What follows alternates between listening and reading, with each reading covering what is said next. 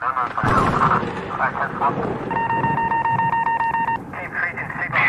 the suspect is armed and considered extremely dangerous.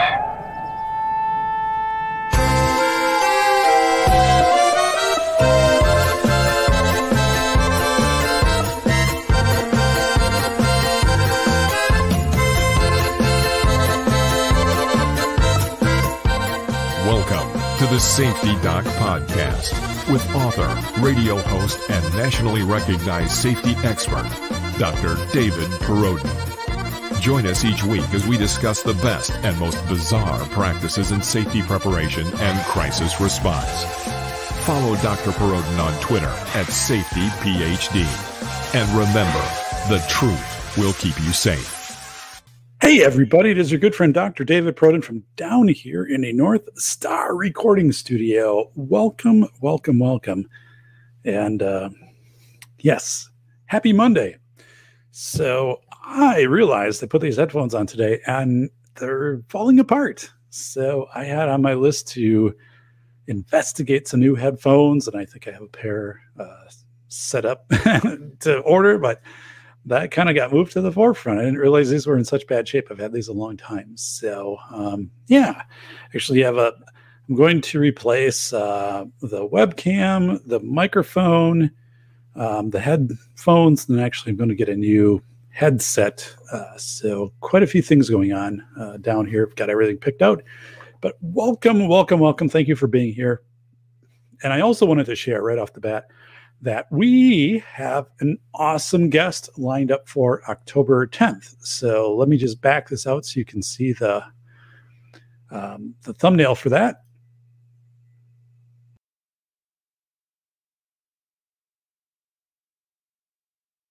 All right. Megan Usui is going to be our guest on October 10th, and she is a fitness professional in the greater Seattle, Washington area. And Megan is going to talk about what really motivates us to work out, right? And part of this is with my book, The Velocity of Information.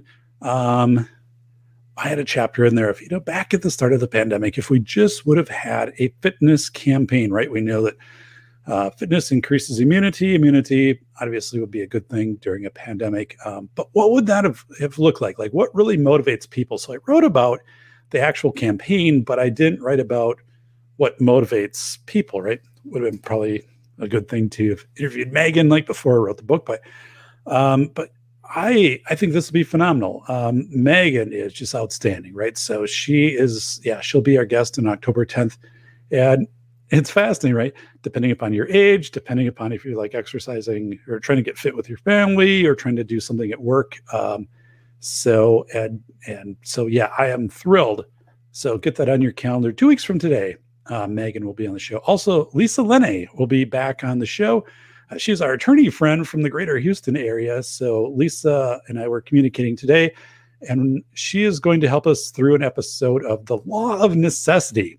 So, what that is, let's say, somebody is a child with autism wanders into a woods, but the woods is marked no trespassing. So you'd have to break the law to trespass to try to find the child. So this whole law of necessity, what does it mean?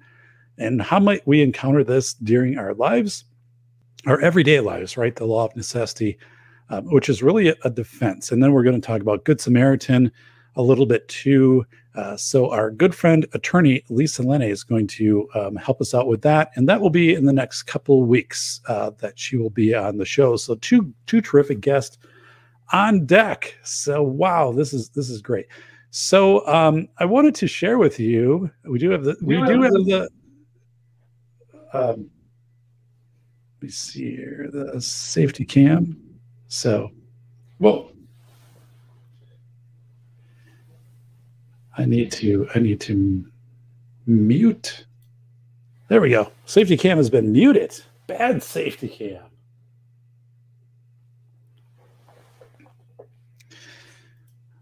All right.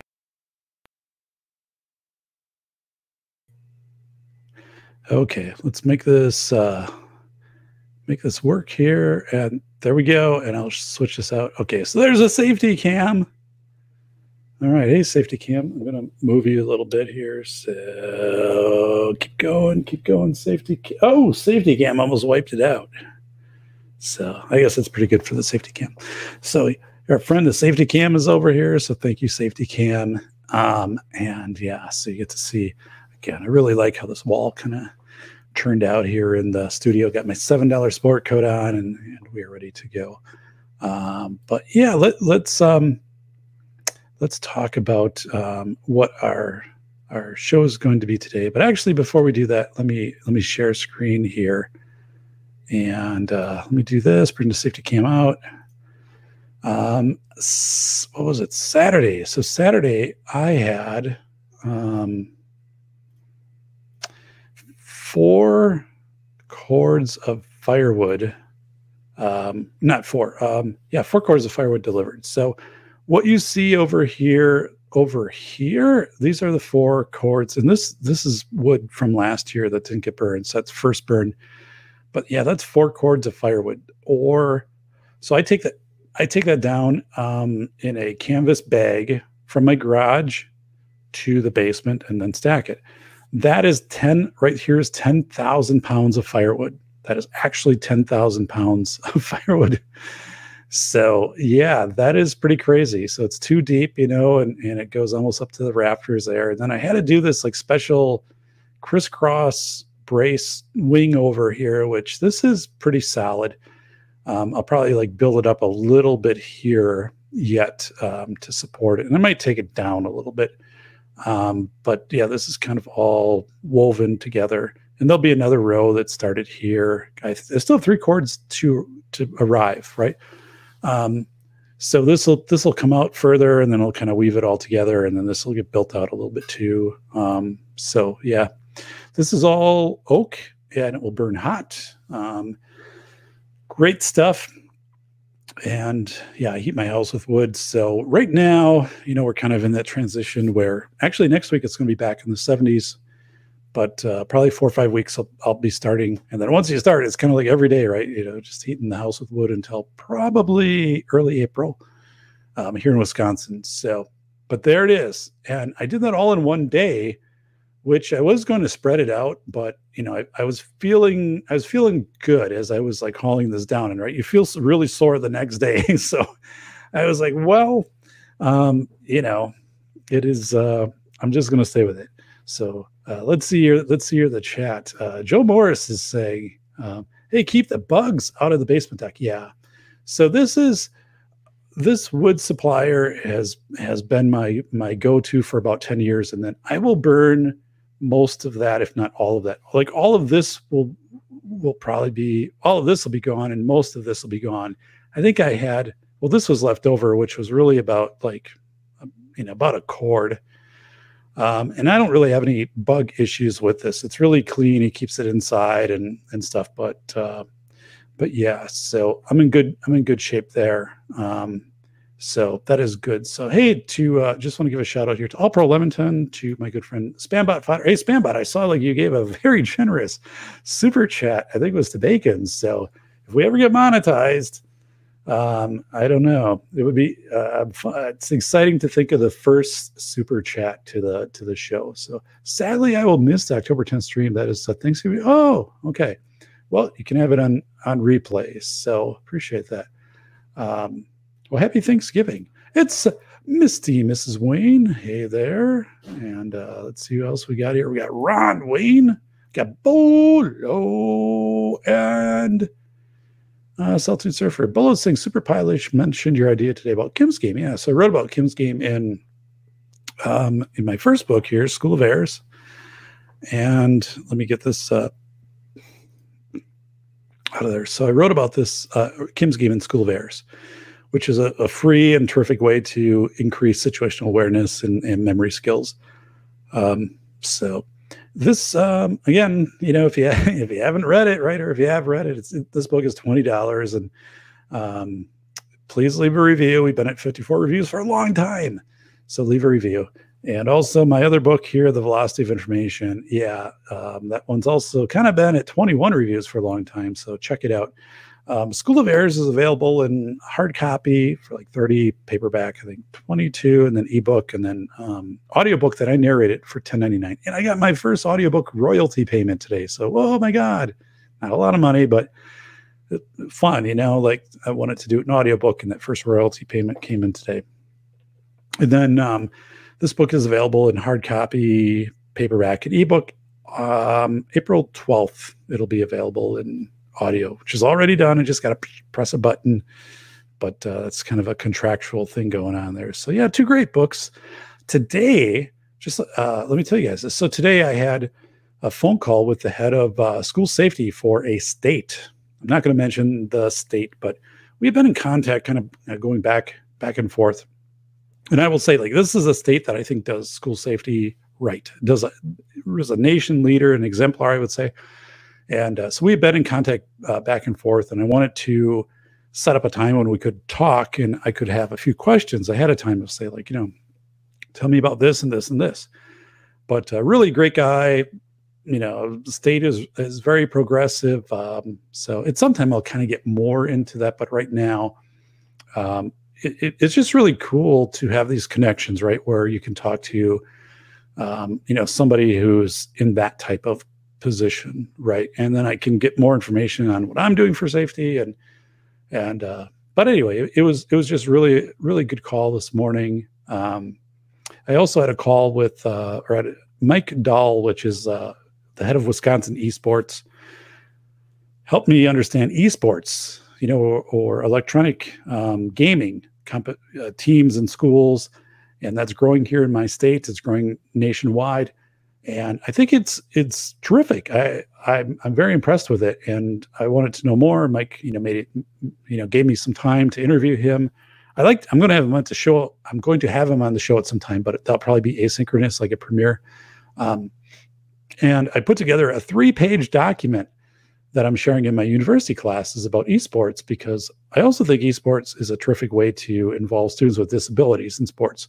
And there's all this not crazy stuff, but crazy awesome stuff. Like you can go in Thingiverse and find adaptive controllers. If you have like mild neurological condition like cerebral palsy or something, it's really, really terrific. What is being done with esports, and then the support for esports. So I'm glad I'm able to share that out in my classes, and so it's good stuff. So let's see here.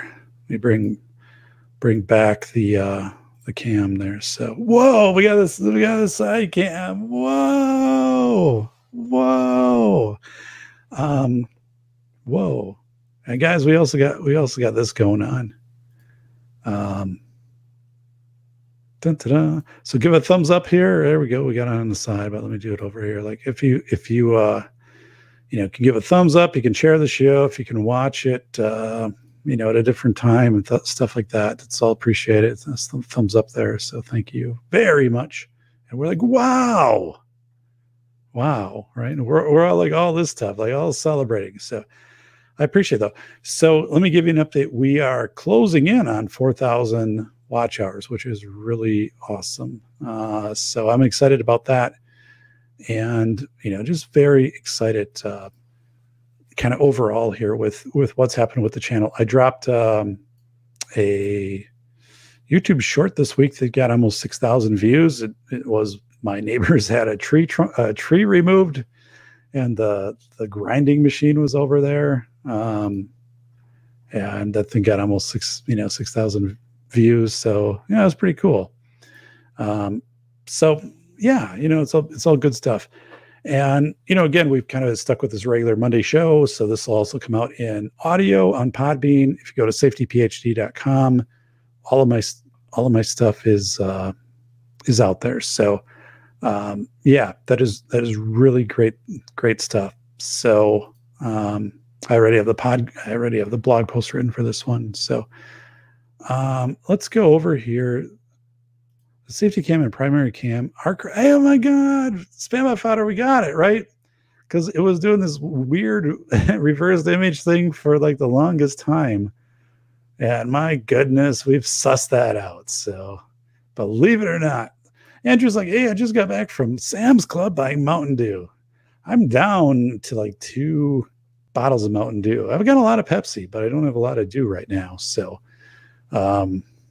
yes, my rather generous super chat for the bacon on his stream is to help him obtain the various suggested single malts and related spirits I've recommended to him. So you were very generous to a bacon spambot fodder. So yes. Hey, it's Vanessa Kitty. Hey, Vanessa. Welcome. Welcome.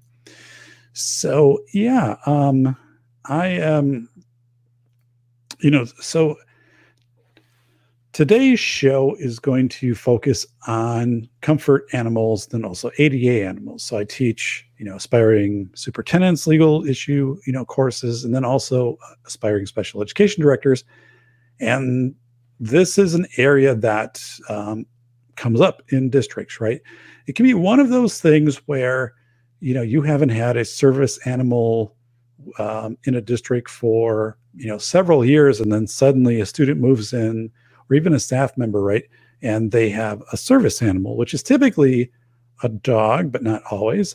And then how do you address that, right? Who takes the animal to the bathroom? And, people are like, what if I'm allergic to a dog and all this stuff? So I'm going to go through that today because I have a case study built on this. And we're going to go through the case study today that I share with my students. And I always tell them, look back on your school policy. What does your school policy say for a service animal and for a comfort animal, which are two different things. So we're going to talk about that today. Now, the first thing is let me kind of get the main screen here. So many people with disabilities use a service animal in order to fully participate in everyday life. Dogs can be trained to perform many important tasks to assist people with disabilities, such as providing stability.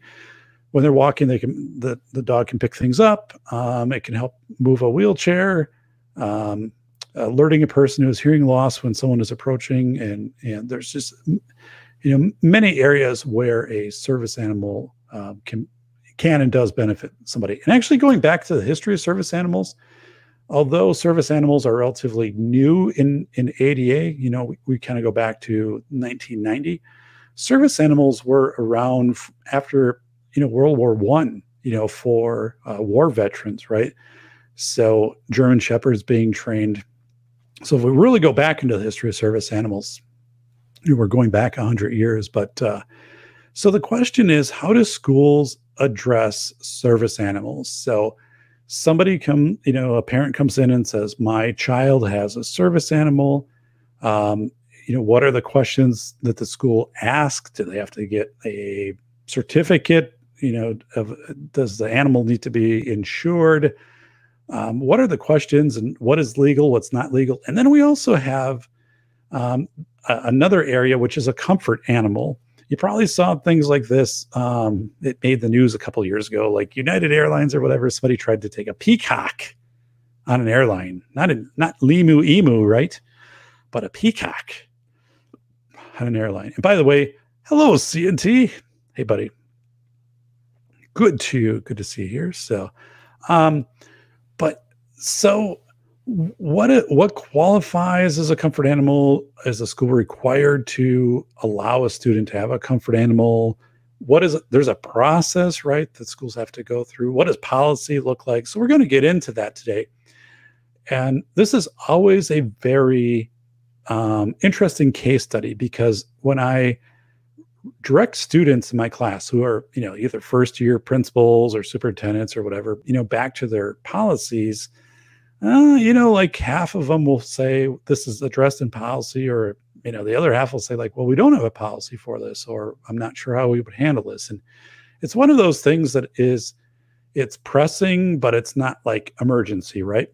You probably have a few days, if not a week, to get this figured out. It's not like our student with autism who wandered into a woods and we have to make a decision like, boom, just like that.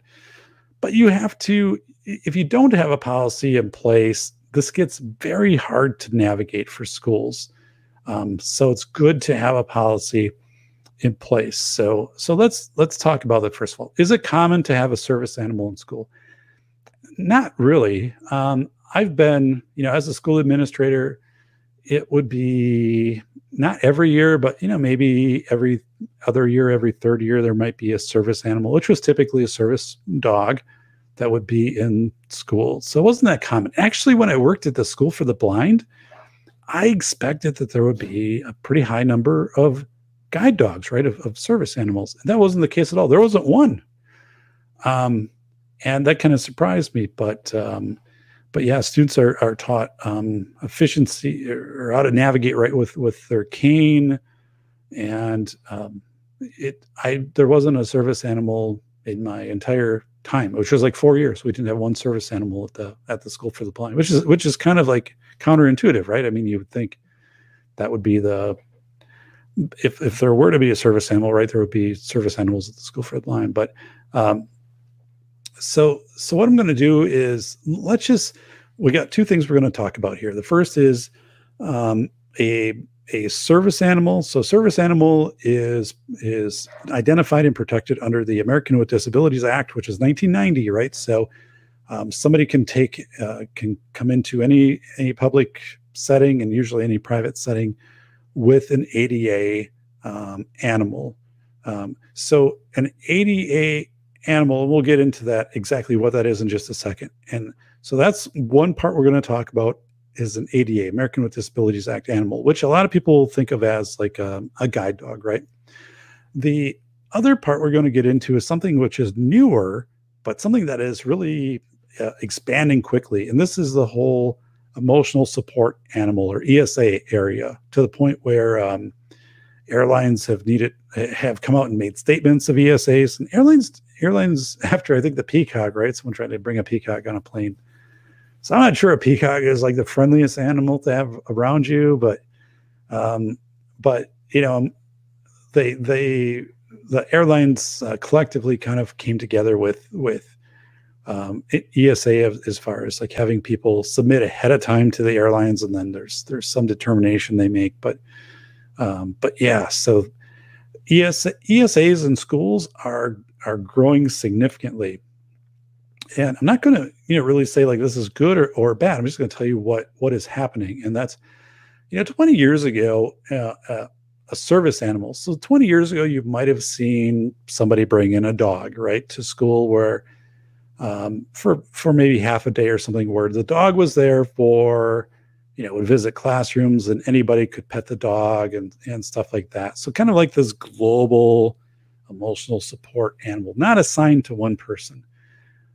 What's happened to today, if we were just to go, what is an emotional support animal today? There are things from chickens to flying sugar gliders to snakes. Snakes are pretty common. One, believe it or not, yeah, snakes are pretty common.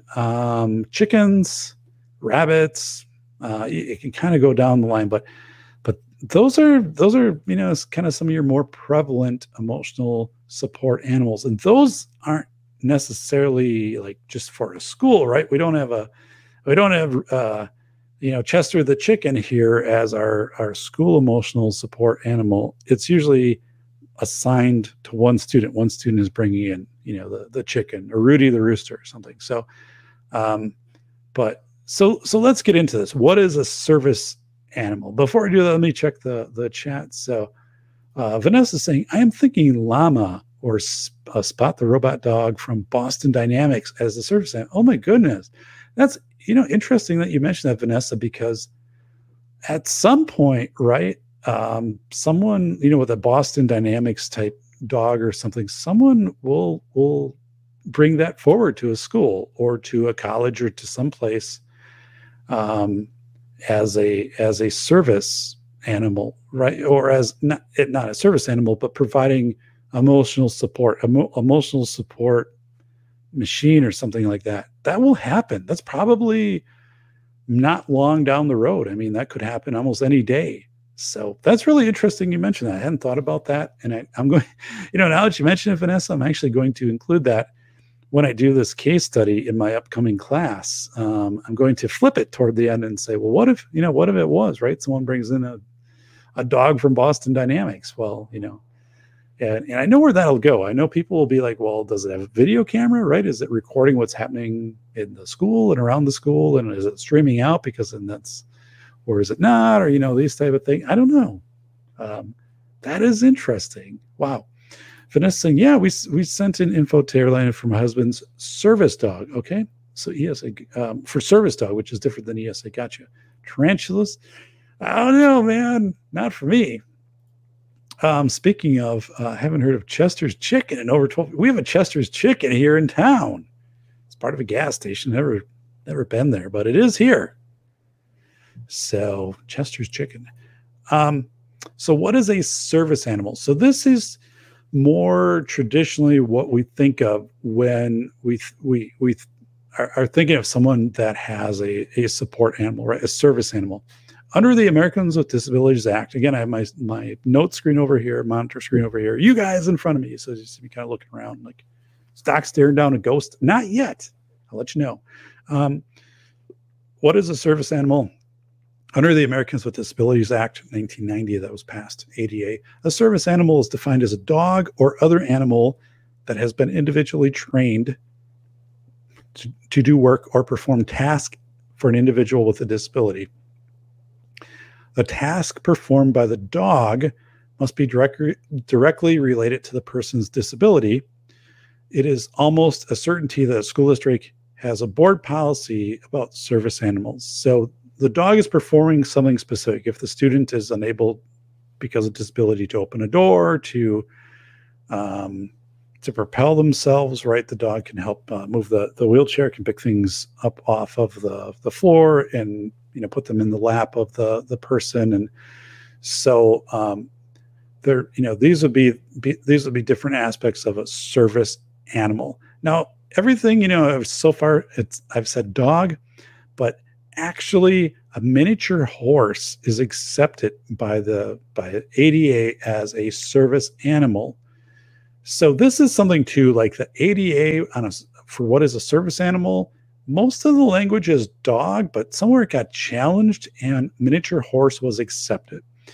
So a point also is that this is flexible, right? I guess what is a service animal is up to a little bit of debate. It's really more on it's trained to do a specific task for the individual with a disability. For a long time that was dog, now it's miniature horse, and who knows if that will expand out to something else. But so that's the first thing. That is a service animal. So that's our first thing.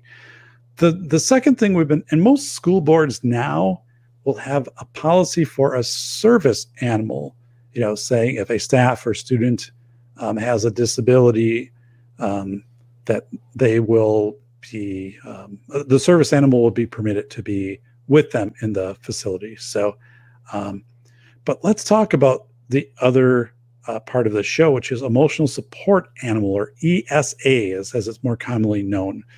So an ESA is defined as an animal that alleviates one or more identified symptoms or effects of a person's disability. An emotional support animal, which could be a pig, a chicken, a snake, a sugar glider, or etc., is recognized as a reasonable accommodation for a person with a disability under the Federal Fair Housing Act, and may be a reasonable accommodation under Section 504 of the Rehabilitation Act. Section 504 goes along in schools with special education, right? So schools would need to consider an emotional support animal under Section 504, again, goes along with special education. And ESA, also referred to as an assistance animal, is not a pet, according to the U.S. Department of Housing and Urban Development. However, no special training is required for an animal to be considered an ESA.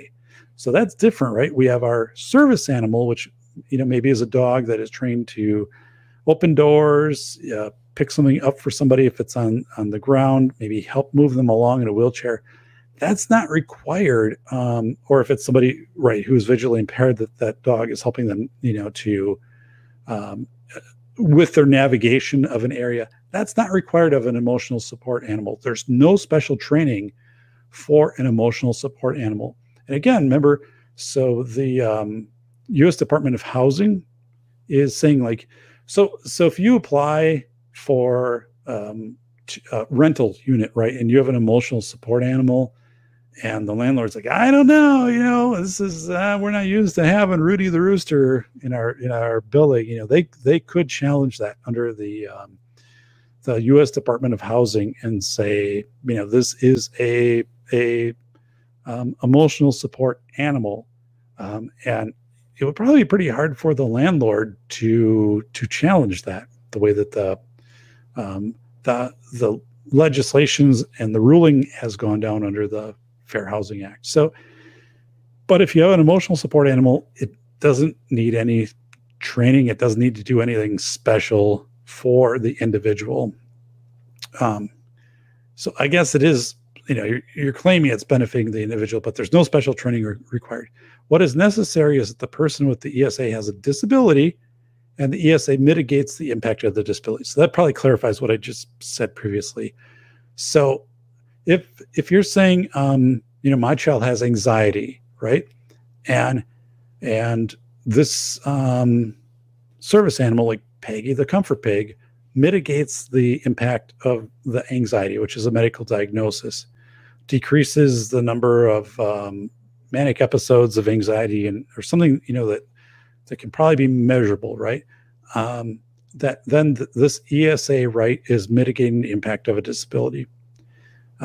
So one thing too, in schools are pretty thorough with ESA or with ADA animals, like a service animal, which would be a dog, or even a miniature horse. I've never seen a miniature horse as a service animal, by the way, but board policy is very inconsistent for emotional support animals, very inconsistent. Some districts have nothing at all. So we go through this in my classes, right? What do you have?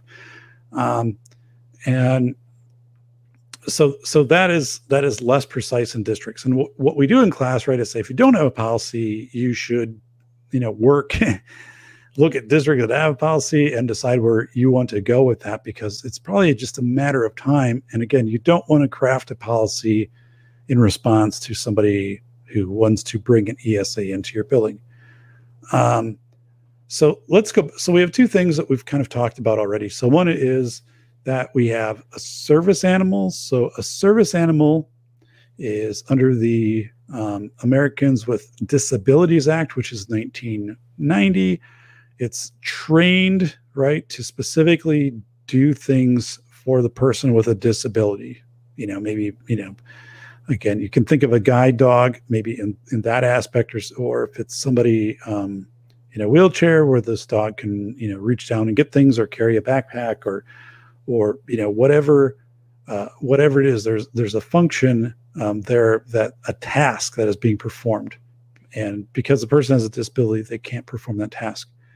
And ESA is meant to mitigate the effects of a disability. And this is, again, ESA is emotional. So right there, a lot of ESAs are, you'll see the diagnosis of anxiety will be very prevalent, maybe, depression, things like that. So the ESA will be more along that line. And ESA isn't necessarily trained to do any specific task. It's just having the ESA present is mitigating the person's anxiety, depression, or other emotional need. So those are two different things. So how do you know? So if you're a school district, right? Everybody asks this question. They're like, you're a school district, and somebody moves in here, and they're like, hey, like we have, our child utilizes a service animal, right? So what are the questions that you can ask as a school to get more information, to either like authenticate that is actually a service dog and just not the family pet? What can you ask? Is there a certain level of training materials, insurance, and all of this stuff?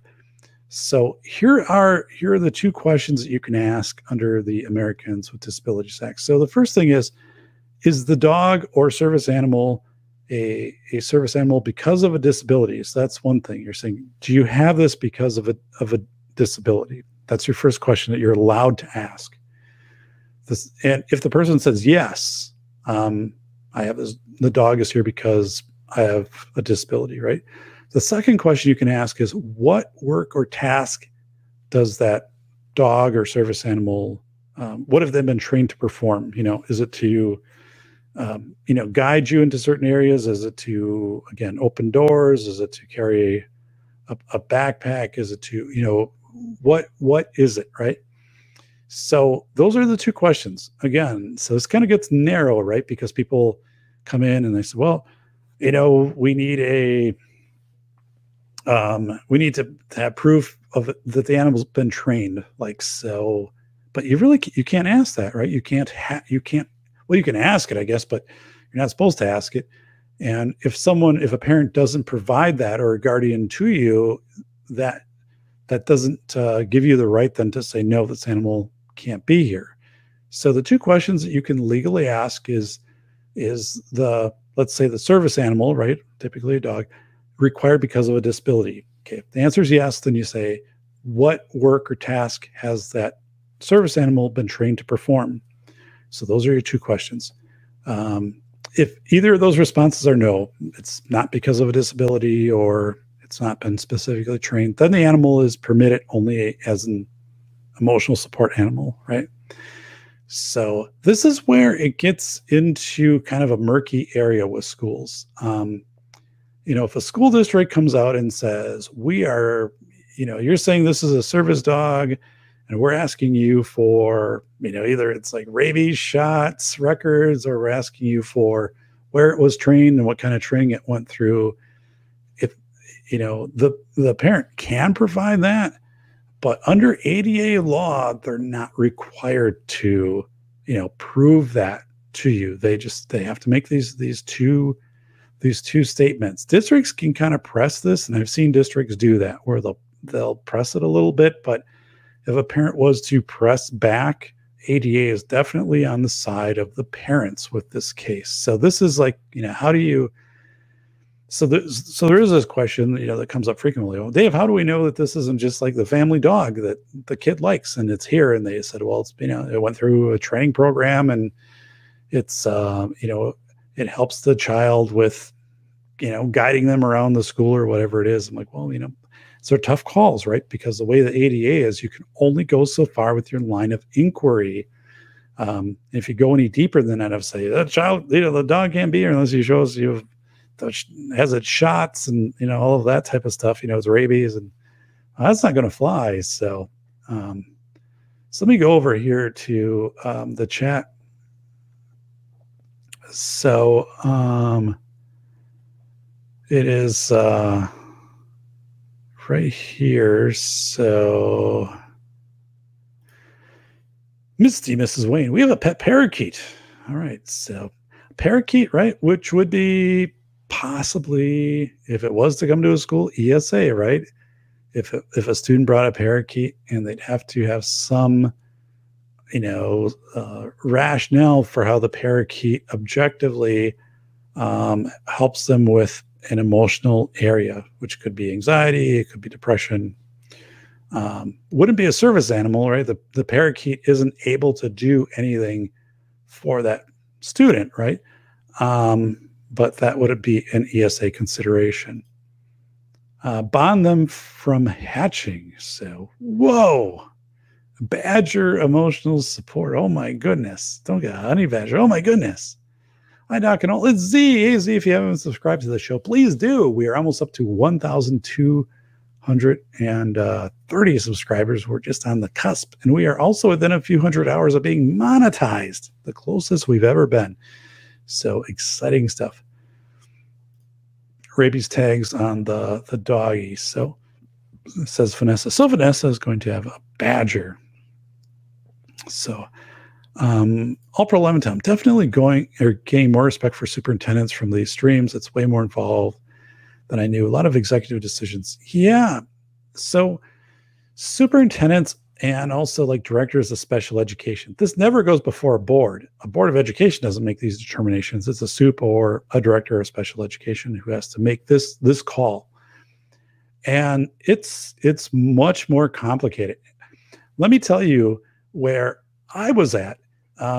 Maybe 2 years ago, right? I used variants of this case study. We're going to go through Peggy, the comfort pig, for 10 years, right?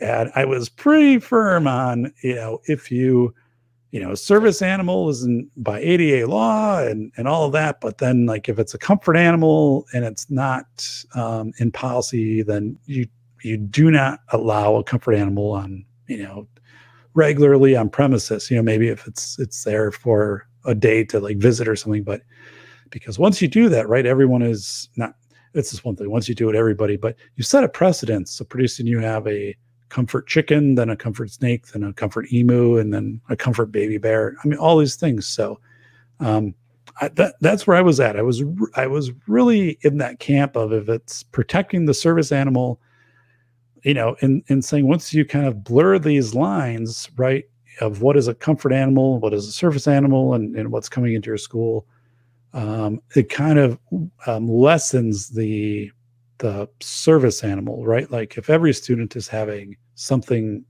which is a gross generalization, right? I have since changed that position. I think 2 years ago, one of my aspiring superintendents was saying, well, I have a comfort animal. And this was a superintendent who was for PTSD, right? Had served in our military and showed me the policy and some things like that. And I changed my position like during class. And I said, you know what?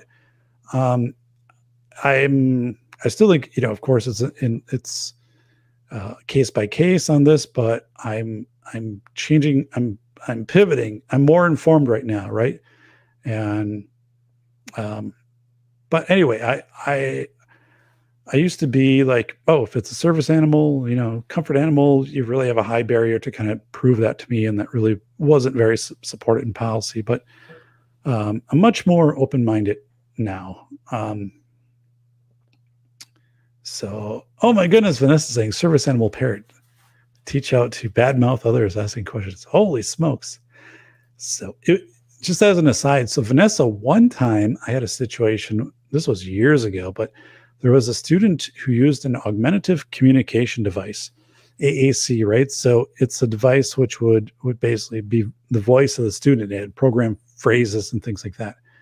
And I don't know if it was a student's family or whatever, but somehow this thing got programmed with a curse phrase, right?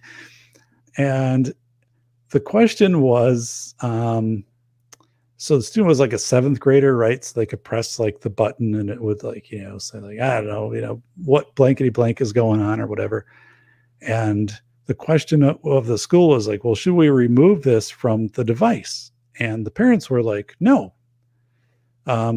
because the student makes a choice whether to use this or not. And it's very appropriate at 7th grade for students to use curse language, right? So if they use it, it's a consequence, right? If it's, I guess, outside of a setting where they're hanging out outside with their peers or whatever, but if it's like in the classroom so it was this weird thing because it was the first time I ever had to work with that. People were coming in and saying, no, we need to kind of curate the language options that are available for the student. And the parents were saying, no, this should be available for them. And they know the circumstances. And it was pretty interesting, but, so this question comes up, like who takes the service animal out, right? That plan needs to be put together, but it can't prohibit the service animal from coming in. I think this comes in with emotional support animals. I would have this concern a little bit more of whose responsibility is it for an emotional support animal to also make sure that it can go to the bathroom, right? Not as well laid out. So if they ever successfully cloned a woolly mammoth, I'd go with that. Ron Wayne as a service animal or emotional support. So oh no, a bad mouth computer voice. So that was like 15 years ago, and it was also when computer voices were very robotic. And I just remember this meeting, right? And I think ultimately my position on this was, well, I mean, the child can make a choice to use this or not. So I guess if it's on there, but we also, if the child has 300 phrases, we don't want 100 to be, curse oriented, right? So, but yeah, there were some teachers though that were very adamant of absolutely not. It's crazy. So that was the first. That actually would be an interesting case study to I don't think I would bring it up in either of these classes because it doesn't go deep enough, but that would be an interesting case study for like a book. Like what would you do? How would you evaluate that? Because again, the parents' argument was the child can, it was a 7th grader, right? He can decide to use this or not. And it's very age appropriate for his peers. Like they probably would make a choice to use this or not. So, but yeah. So it's Ron Wayne. It's Toy Town. It's Toy Town. So, okay. So where we're at so far, a service animal, which is typically a dog, but not always. It can be a miniature horse. That's required under the Americans with Disabilities Act, require that you allow that into a school, right? Or into other settings. And then we have emotional support animal. And that really is supported by the Housing Act, the Fair Housing Act, and then also Section 504, which is part of special education. So in that regard, an emotional support animal, again, doesn't need special training. It's just like it's Peggy, the comfort pig, right? If I have the pig with me and I'm holding the pig, the child is calmer, right? The child is, or if the child has fewer emotional outbursts, or if there's some other objective thing, like, when the child has their comfort pig or snake with them, they have fewer seizures. Like if there's something objectively with that, it's a pretty uphill argument for a school to say, well, we're not going to allow that, right? So let's get into a couple things here. So you cannot. So if a student comes to school with a service dog, right? Or what they're saying is a service dog. So what you can ask, right? 2 questions. Is the dog required because of does the child have a disability? So, which you're probably going to know anyway, because the student would be eligible for special education services or related services. Probably would know that. But the second part is there a specific work or task that this animal performs? You cannot, however, say, oh, the child, can open the door or, put the child's backpack in, their locker or something. Okay, demonstrate it. Like, show me that the dog can do that. You cannot ask for a demonstration of the animal's capability to perform the specific trained task. So again, you're pretty limited in how to I guess, find out if this is really authentic or not necessarily. So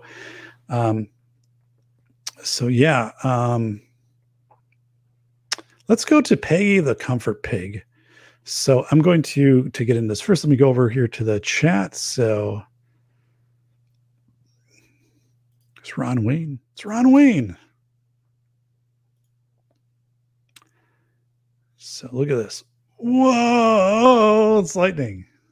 By the way, our neighbors had their two trees cut down. I don't know if I shared that in the last podcast. I don't know if that had happened, but the one was like right between our house and their house. And so, I feel better because in a big windstorm or just storm, like that would have been bad news had that either of those trees fallen. But so schools have to make this decision on service animals, and it is complicated, right? Because you can only go so far with your questioning, and this whole thought of you can see. I see districts create policies. This is where things get a little wonky. So let's go here to a policy. This is a policy from a school in Utah, Juab School District. So this is actually from 96, but it's still their current policy, which if you have a policy that's more than 5 years old, that's probably not a good thing. Like you should be reviewing your policies and updating them every 5 years. But so let's do this. Let's go over here and, oh, look at this here. Whoa, it's a side cam. It's a safety cam. Say safety cam. But let's get out of the safety cam here. Let's do a share screen. So I'm going to bring up a policy that a school has. And here we go. Okay, so I need to do this and to make this bigger. So again, this is a school district in Utah. This is currently on their website. So policy for service animals on school premises. Now, one of the first things here is like, again, any policy just in general in a school should be updated every 5 years. So, it's kind of, this policy should be revisited. But anyway, Animals permitted only pursuant to this policy. Service animal is a dog that's individually trained, but the law actually says dog or miniature horse, so this should be updated.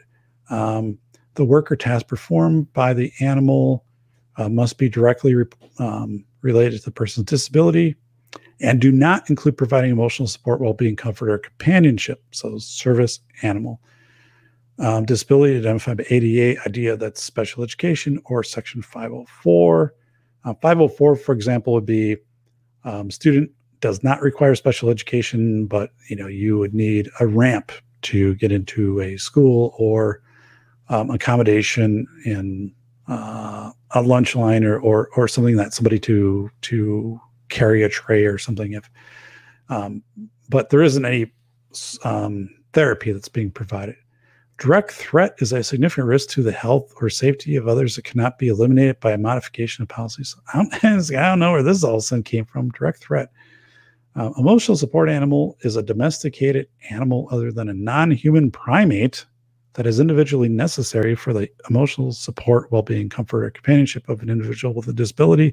The task performed by the animal must be directly related to the individual's disability. So basically saying emotional support animal can't be your best friend coming to school with you, but domestic, I don't know, this is a little bit old. Like this is, and if you're this district, you got to be updating this.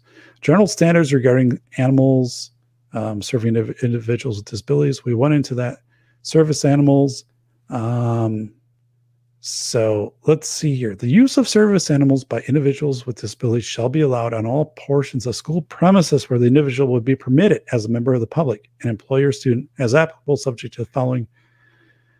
The individual may be required to remove the animal if the animal's out of control. Okay, so then you could have the guide dog there. The animal's out of control and the handler doesn't take effective action to control it. The animal's not properly housebroken. The school is not responsible for the care or supervision of the animal. So this is an interesting one because, so how do you work with feeding the animal, right? If a guide dog is in school, how do you do that? Or getting the animal out into an area where they can use the bathroom, right? So this is a little strict. The school would be responsible. This isn't really accurate, right? The school would be responsible for assigning somebody, probably, unless the person with a disability was able to do this, to, get the dog outside, and then also if there was to be a time when the dog would need food or water or an area for that, the school would need to provide that. So this is a little heavy-handed here. I don't think, if this was challenged, I don't think it would hold up. The animal must be under the control of the handler. This means leash, tether, voice signals. Yeah. So, and the school could observe and document that, right? That would be pretty rare with a service animal, but if you had a situation with that, that could be a reason not to have that service animal in the school. Except in circumstances where the animal's training and function is immediately apparent, the school may ask, one, if the animal is required. Remember these two questions, right?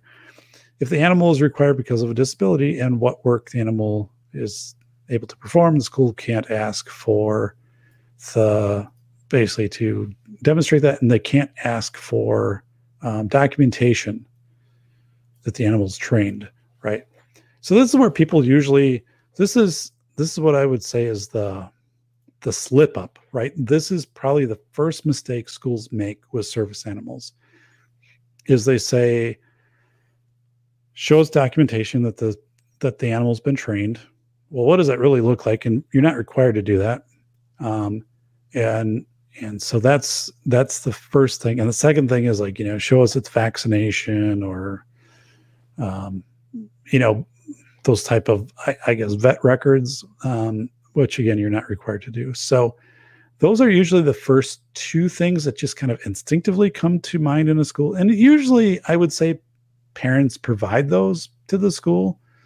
They will give that information because they typically have it right in they're working in the best interest of their child. And they'll say, here it is. But for a school to look and say, well, there isn't a single program that a service dog goes through, right, that gets a national certification or something like that, or a state certification. So these would be, the inter-rater reliability on these would be inconsistent. So, and then, like, you know, you can't say, well, you have to show that you have insurance for the dog, or, you know, the vet stuff or whatever. So,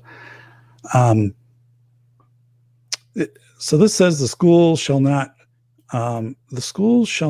impose any fee or charge regarding service animals' presence. However, in instances where individuals may be charged for damage to school property, may be made for damage. So I guess if the animal was, you know, chewed up a chair or something like that, you know, the person could be charged for the damage for that. Pretty rare that would happen.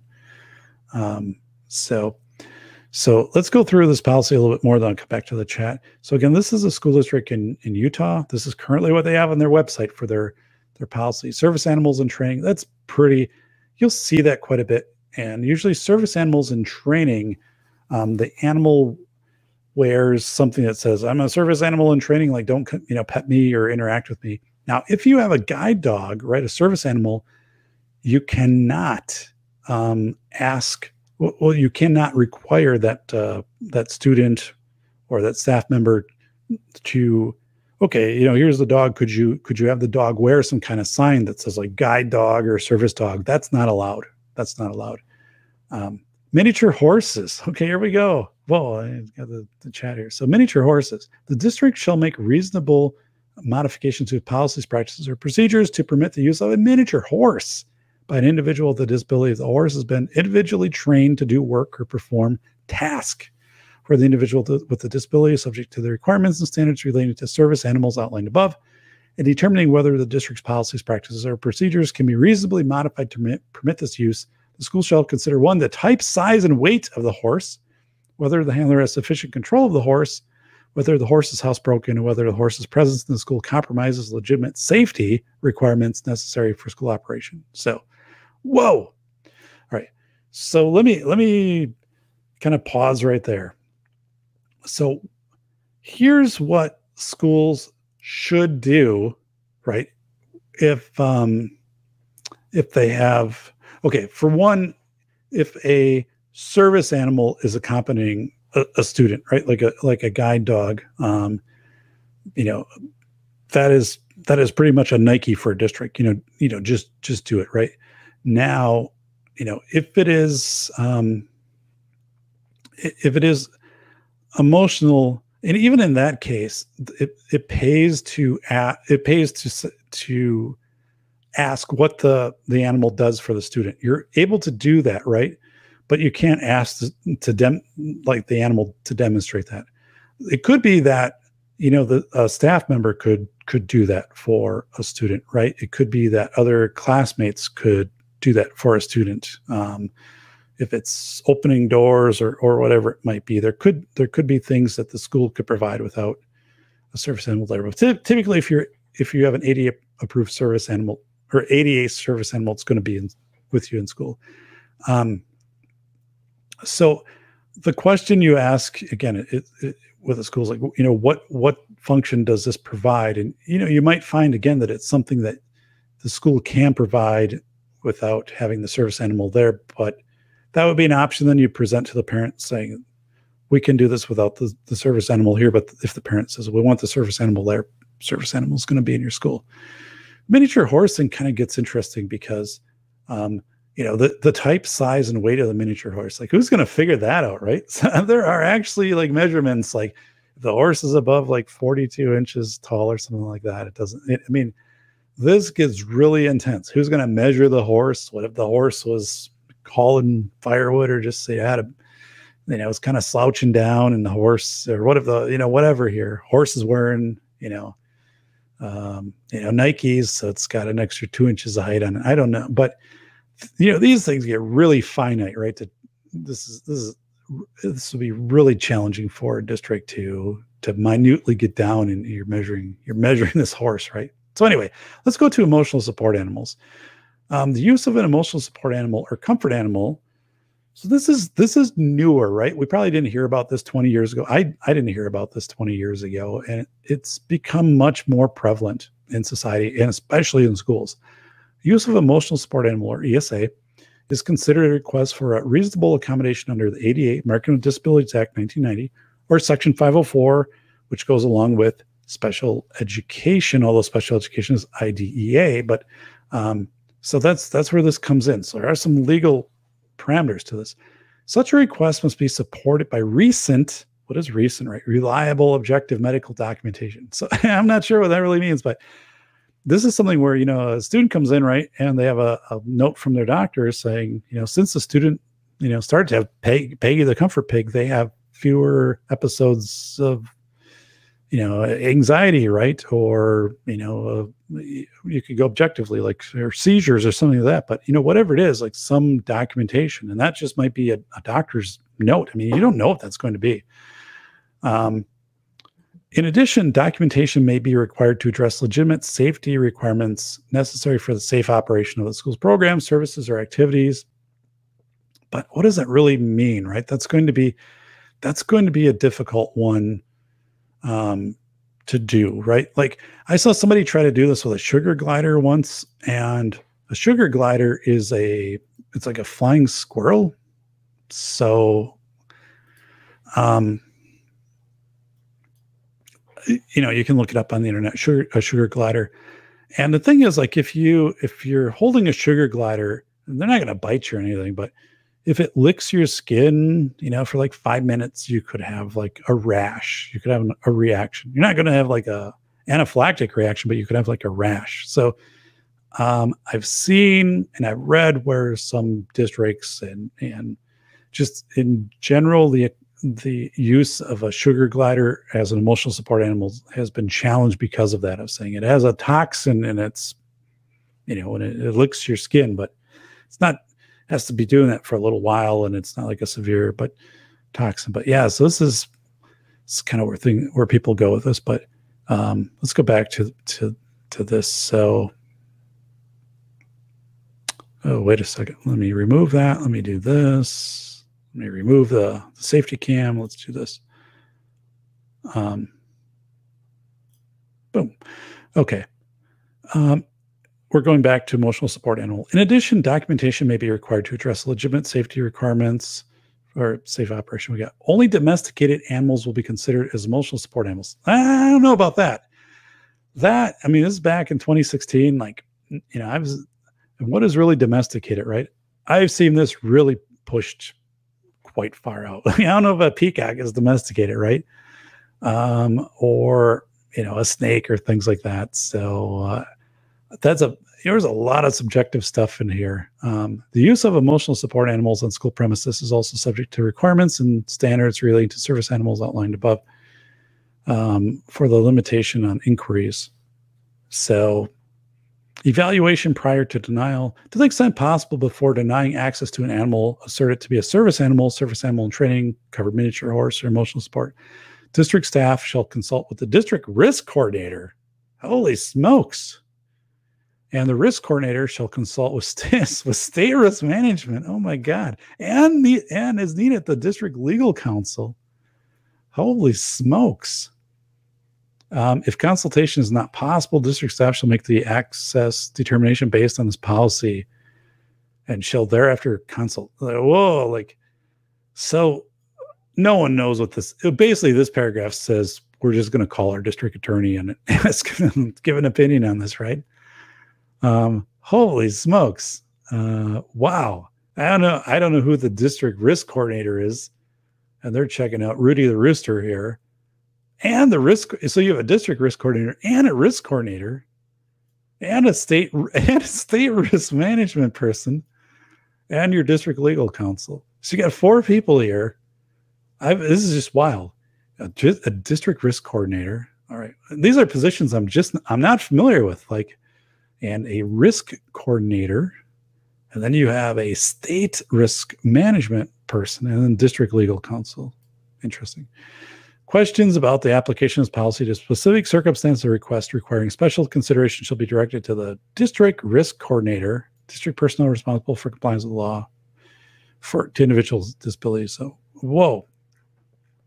Yikes. So again, this is a school district in Utah, last updated here in 2016. So what are your reactions, folks? What are your reactions to this policy?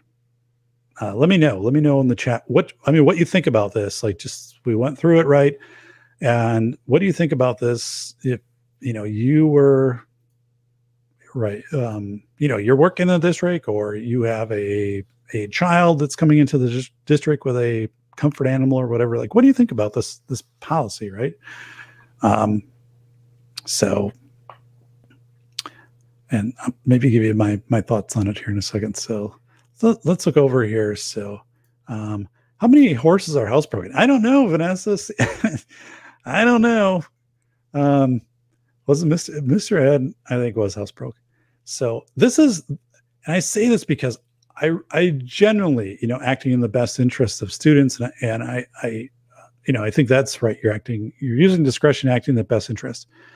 I think these get so conditional, these statements, that, like this one, you got to consult with 4 people that seem risk manager, regional risk manager. And these policies are ultimately kind of just going to funnel into the district's legal counsel to either say yes or no on this. But yeah, to me, this is pretty complicated stuff. I've got another one we'll go through just so we can kind of compare and contrast. So, CNT saying, my wife had a doe deer that was housebroken when she was 17. Wow. So Vanessa saying, bunnies are trained to use the cat litter box. So that could be argued, right, under emotional support animal. You wouldn't be able to argue that under service animal, because the bunnies wouldn't be performing a task for the person. But under emotional support, if someone, again, is holding that bunny and or the presence of the bunny is measurable in mitigating some emotional condition that the person has, right? That would largely be eligible under ESA. So call lawyers. This is Vanessa to get clarification. Service animals can go in. Dang, yeah. So this is kind of where people are at now. This district actually has a policy that includes emotional support animals, ESAs. A number of them don't. They only have service animals. So you can kind of see where this really gets, I would say, murky, and someone has to make a call on this, right? And this policy clearly steers it to the district attorney. I mean, to whoever is representing the district, their counsel. 100% basically, this policy just says we're going to ask our school lawyer. So before I go any further in that, so as a school, one thing you can never do, and I point this out with my students, one thing you can never do is just say, a parent calls you up, right, and says, my child, right, is going to come to school with a service animal or emotional support animal, either one of those, right? Let's say move to your district. If you just respond no, right, to that, especially like kind of comfort, emotional support animal, ESA. If you just say no, and the parent challenges that to like the Department of Public Instruction or to Office of Civil Rights, your school would be found non-compliant, because your school would be found as making a determination without considering the individual's needs, right? If you just say, well, our policy says no, or we just say no, you wouldn't be able to show that you had met to, try to understand the purpose of this animal and how the animal allegedly, right, might mitigate emotional disabilities of the emotional related type disabilities of the child. You have to have a clear process to consider. So, as I point out with my aspiring school leaders, one thing you have to do, right, is and as I respond back in writing, if this is brought to you, and say, let's meet to talk about what, so I can understand this more, like as usually superintendent's not going to do this. It's going to be a special education director or principal or something like that. So we can understand, if the child has a disability, and then also what activities or specific task this animal provides or mitigates, right? Either supports if it's service animal, or if it's emotional support, how it mitigates the emotional needs, right, of the student. So a letter that says, let's sit down, let's have a meeting, let's talk about this. And sometimes, like, you might find out that, what does this animal provide, especially like a emotional support animal, and you're saying, well, maybe there's other ways we can provide this without the animal being here in school, right? Maybe there's other things like that staff can do for this. So we'll get into that a little bit in the Peggy case study, but you cannot just say no. You cannot just respond and say no, like, we've reviewed our policy or whatever. You have to have a meeting, and you have to show that you've had deliberation on this, that you've considered this, right? So that means talking, to the parent, and because if not, the parent appeals it to Office of Civil Rights or the Department of Public Instruction. They will take it right back to your district and said, you made a decision solely based upon policy without considering the specifics of this case. This always has to be case by case. So that's one thing I tell people is always, right? Be very thorough. Like, okay, you informed us on this date. So, like, what is let's meet, what is the disability, and what specifically does this animal do to either help, if it's service animal, a task that it does, or if it's emotional support, to mitigate an emotional, consequence of a disability, right? So that's kind of early on. People make that mistake, is they just will be like, our policy says no, so we just sent you a letter, no, and that will get you a call from your Department of Public Instruction or a visit from OCR if you do that. So just straight up telling people, that's not your response. So yeah, this is Andrew saying, I don't like how the weakest people in our society get coddled, which makes them weaker. So I'm saying from my classes and my experience, I've pivoted on service animals, and I'm just going to kind of leave it at that. I think for a while, I'll just say there were things that were happening, like bringing a chicken or something, and it really was just because a child liked to have the chicken around, and now it's been tightened up somewhat. But and honestly, I don't see this being overused in schools to the effect of where it's having a detrimental effect or anything like that. It's you're not getting every student who is trying to bring in a pet snake or something like that. This is very rare, even as emotional support animal. But the other part is not just students; it's also staff. And again, I had a staff member who was identified as having post-traumatic stress disability after being a war veteran, right? So was saying this animal is there to support them, and so I kind of want to also, I guess, put some bumpers on this bowling alley lane of saying, if at any one school, like if you have a school of 500 kids, like one or two like comfort or service animals total, like even if that might be high. So this is pretty rare, but the ESAs are increasing, and not just in schools, like on airplanes and just in general. Like I never thought like I'd be in a Walmart, right, and see somebody like taking their cart down the aisle and have like a basket with their cat in it, or a something like a rabbit or something like that, which I've seen like more often now. So the concept of a comfort animal is a sign of weakness. Back in the day, weakness was stamped out like fire by a rhino in a desert. So, okay. And let's go back here. So gotcha. So, Ron Wayne saying, I honestly have never heard of this before. So, if you go in So this was probably the case. Geez. Let's do this one.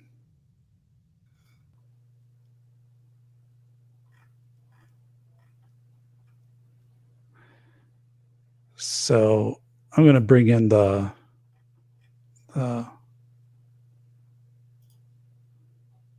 article here. So let me move this one over. Get the banner off of there. Sorry. Jeez, I don't want to register for this.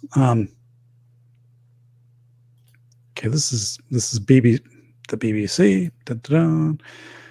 Wow, look at this refinance. Emotional support peacock barred from United Airlines plane. This is back in January of 2018. So there it is.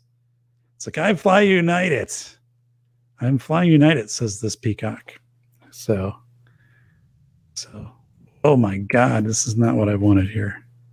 Go back over here. There we go. So there's peacock. It's saying, hello, Bacon. Right? That's what it's saying. Hello, Bacon. Hi, Bolo. Hi, Ron Wayne.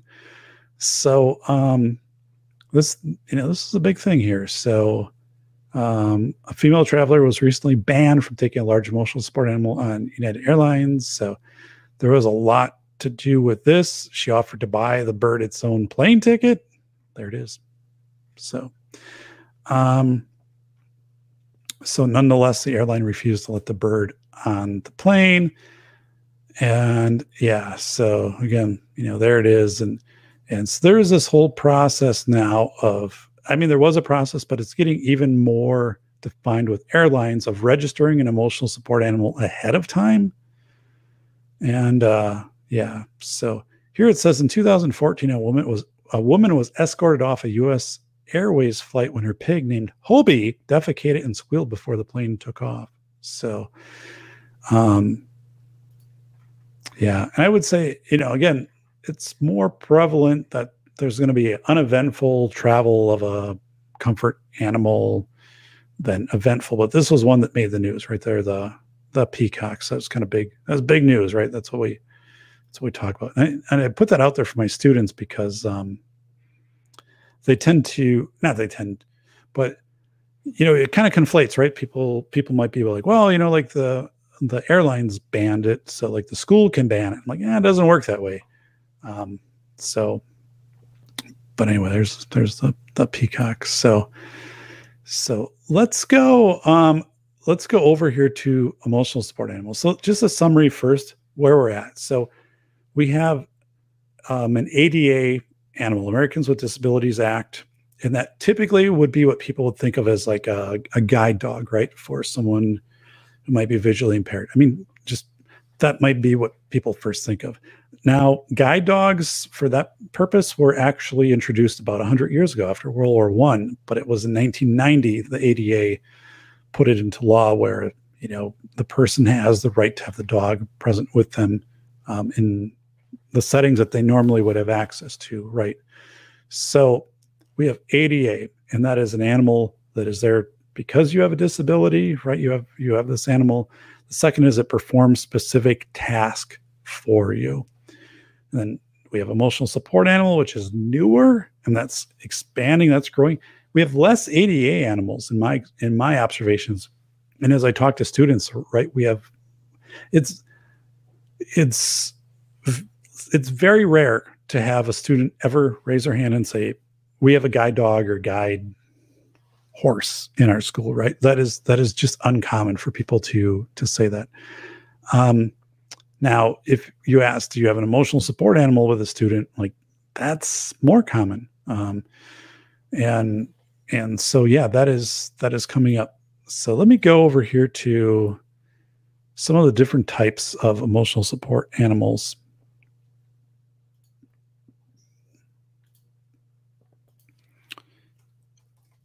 All right. So emotional support animal, again, this is through the Department of Housing, but then also it's called 504, which is a section of, usually it goes along with special education, but it's not just limited to students with disabilities. It goes on for a person's entire life. 504 is access. Think of like, if you need if in order to enter a building, you would need a ramp to get into the building. You have a wheelchair, you can't get up the stairs. The ramp would be the ADA access. ADA isn't therapy, it's access to things. If you needed something available in Braille to you, that's ADA, right? So, but let's go to types of emotional support animals. So you can have just a dog, like we have a service dog, but you could have a dog, right?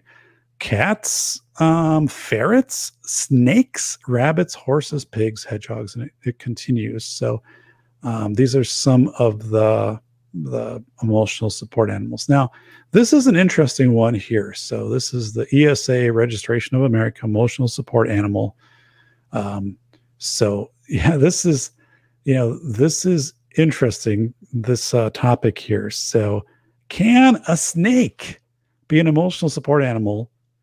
Everything you need to know. I guess everything you need to know is written in January of 2021. So let's really see if this is everything you need to know or not. But so this is not a government site. This is actually a blog. It looks pretty official though, doesn't it? Like you go up in here, oh my goodness, like whatever.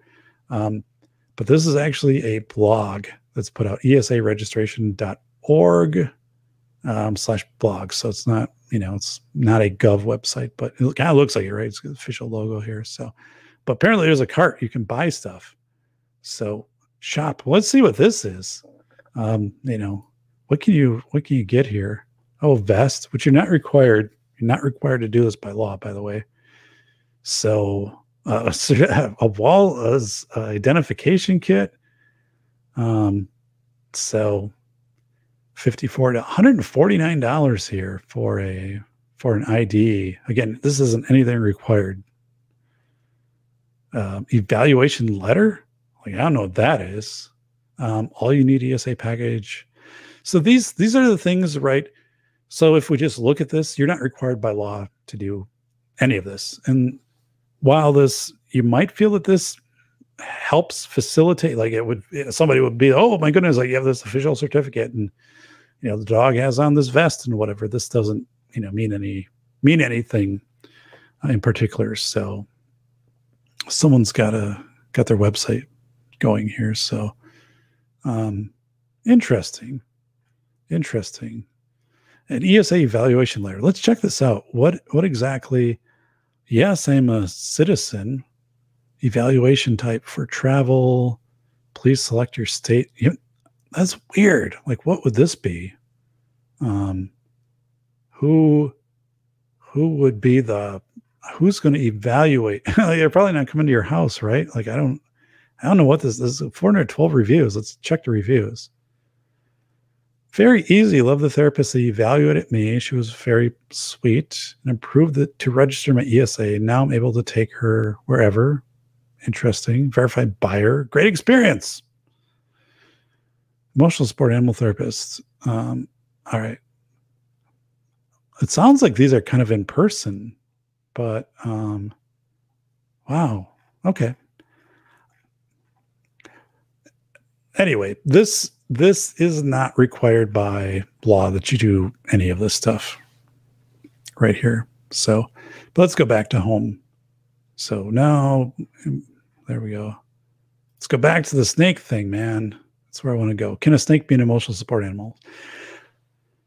What I hear from students, right? And let's get the safety cam out of here. What I hear from students is, and these are principals and superintendents, like snakes seem to be pretty common. So if you end up having a support animal in a school, if it's not a dog, like there's a pretty high chance it's probably a snake. That seems to be growing in popularity. So one of the things here is, do snakes qualify? And they're like, yeah, people get confused about them. Do snakes help with anxiety? Yes, snakes help. Well, right. I guess it wouldn't help with my anxiety if you had a snake, so, but yeah, okay. And here they're saying the benefits of emotional support snakes. They're hypoallergenic, they're odorless, they're easy to care for, and how you get your snake registered. And so again, these are decisions a district would need to make, but snakes seem to come up more in discussion now. Like if I have a class of 10 students, for example, it's almost a guarantee that someone has had an experience with an emotional support snake in a district somewhere along the line, like that they've worked. They're like, oh yeah, it was, whatever. And so that kind of comes up. So, but yes, again, technically, yeah, here, chicken therapy animals, an overview guide, chicken therapy animals. So the calming effect of therapy chickens. Again, this is from the website. I knew a district, right? I that had a chicken with like a kindergartner. Chickens are the secret weapon of therapy animals. I didn't know that. Here are just some of the many positives. Chickens are calming. Chickens encourage you to go out to the fresh air. So the question you'd have as a district, like as somebody in a district of saying, well, what else can we do that might be calming for this child, right? Chickens encourage you to get out in the fresh air. Well, right, the child would have access to being outside and things like, sensory benefits, the feel, smell, and sound of chickens, assails the senses. I mean, it's pretty subjective statement there, but simple companionship. I don't know. Maybe it's just me, but I mean, so this is quite a leap of a statement, to say it's offers a lot of companionship there. Non-allergenic option. The laws surrounding therapy chickens are complicated, this says, and there are local laws and federal laws to consider, but of course they don't put them out. Here we go. The backyard chickens. Well, that's different, right? Animal welfare, Fair Housing Act. That's the one that says you cannot deny somebody housing because they have an emotional support animal if they have a disability, and if that animal is is mitigating an effect of that disability, and you can register here with the ESA and go on. But so. Yeah, I mean, we could kind of keep going down how to get an ESA letter in Vermont and Louisiana and Texas, and bunnies and therapies animals. So just want to put that out there that is, so this is kind of the realm of where school districts are living in, right? And so what does it look like on district policy? And we had the one right here, which was the district policy of the school in Utah, and it was saying basically kind of like, we'll call our risk management coordinator and then whatever regional, and then we'll get to our lawyer. But let's go to another. This is a policy here in Wisconsin. And let me get this one up a little larger. This one was updated last year, and animals on district properties. So right here, service animal, which we kind of went through. Emotional support animal. Again, they're not trained to perform a task. The definition does not include psychiatric service animals who are properly trained and certified as a service animal. Okay, therapy dog. Therapy dog is different. Therapy dog is an animal that comes in and it is providing support to like a population of students, right? It's not just one student. So that's just to be very clear on that. Vaccination licensing or veterinary requirements. Animals housed on district property are brought on district for any school purpose, such as to conduct random searches for illegal substances, or brought onto district property on a regular basis, including service animals, must meet veterinary requirements set forth in state law and county ordinance, including but not limited to rabies. The thing is, right, like, so you have this in policy, but remember the two questions that you can ask, right?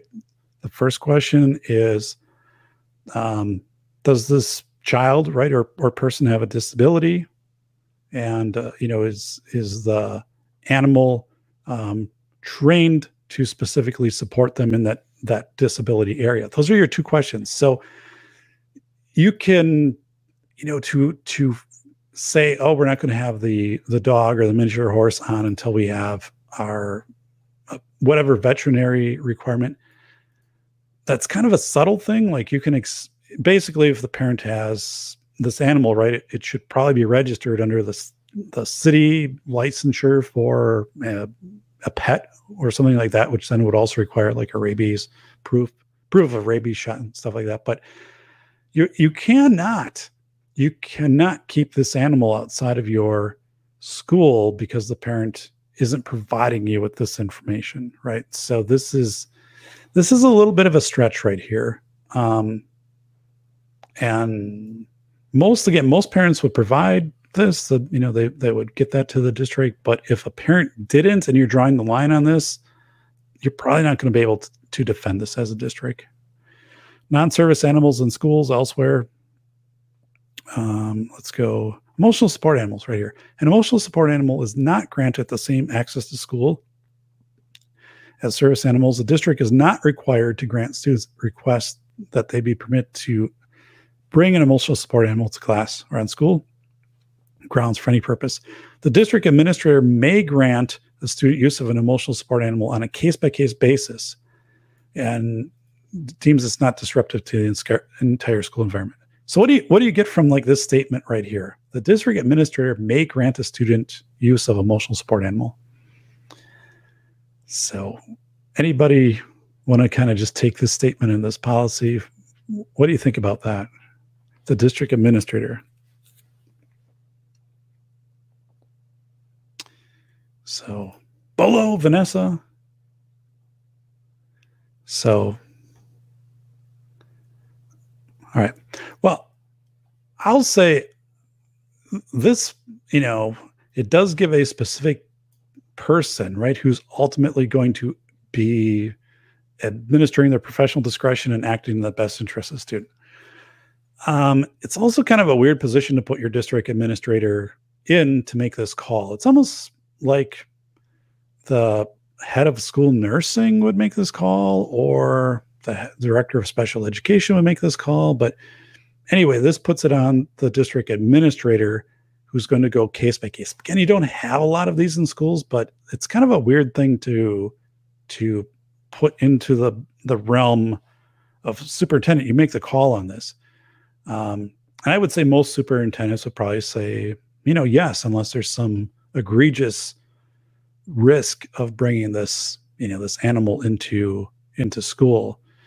So this case-by-case analysis, remember I said, if you just did a blanket, our policy says no, that wouldn't fly with your state Department of Instruction or OCR, Office of Civil Rights. If it's not, and not disruptive to the environment of others, that's subjective though, right? Like, what if it's so popular that everybody kind of wants to hang around this, this bunny or snake or whatever, and then the kids are just paying attention to the bunny and snake and not paying attention to the teacher. But again, these are, so there's a lot of subjectiveness to emotional support animals in school. I would think most superintendents would, if it got to that level, they're going to say yes, unless there's some egregious reason to not do this, right? Again, therapy dog is a little bit different. That's something coming in and serving like all of the, or many students. It's not assigned typically to one student. So, but yeah, this is a pretty detailed policy. Also gets into transportation. It's just saying when the bus is in motion, the service animal needs to remain positioned on the floor, and service animal for employees. So yeah, interesting. So let's get that out of here. So, dun-da-da, dun-da-da. All right. So let's go over here to Spambot. Have a good night, folks. Signing off. Need to be up early in the morning. All right, Spambot, thank you for being here. Appreciate you advocating for the channel. We are closer to 4,000 views. We are at a record number of subscribers, and this is all good stuff. So thank you for your support of the channel. So Bacon saying, if I ever get a service mini pig, I'll train him to grab me beers. Oh my goodness, Bacon. Ron Wayne. Oh, wait, Ron Wayne. So in the end, we were talking about special rooms being built for these students with their critters. I mean, again, I don't know too much this, because while it's prevalent, right? It's not like any one school. There might be one or two of these. And I don't know. I'm learning more about this as people, come forward with, stories from their district. Oh, we have emotional support. Yeah, snake, and it stays in like a carrier, and then the child, gets it out at certain times, or, but I think one of the things, right, is we send out to our good friend Spambot Fodder, and here we're going to do this for Spambot. So, Spambot. And we're also going to do this for Spambot. Whoa, Spambot. Here, let me switch over here. So, I'm gonna give you like the Spambot. Whoa, Spambot. Whoa, that's you, buddy. A shining light there. So, and we're also going to do this for Spambot. Whoa, Spambot. Look at this. It's a celebration of Spambot. So let's just pause for a second. So one is kind of the purpose of this show, right? The purpose of this show is to bring awareness, right? That service animals, I don't think that surprises anybody, right? Again, typically a guide dog, and guide dogs have been around before 1990. The ADA, gave very distinct provisions and access and protection to guide dogs and people who have guide dogs or service animals, let's say. But the emotional support animal is more of a recent phenomena, right? And schools are kind of fumbling around with their policies on this. It's not very prevalent, but it does include a wide range, right? And because it does have the Department of Housing and then this 504 component of, again, you're probably most likely in a school to have this scenario where somebody comes in with a rabbit, or let's say it's a rabbit, and there's a doctor's note, and the doctor says, when the child has this rabbit, they have fewer emotional manifestations of anxiety, right? And okay, so there you have something objective from a physician, right? Or it could be a previous district, or that has said this, or maybe it's the parents who charted some of this out, right?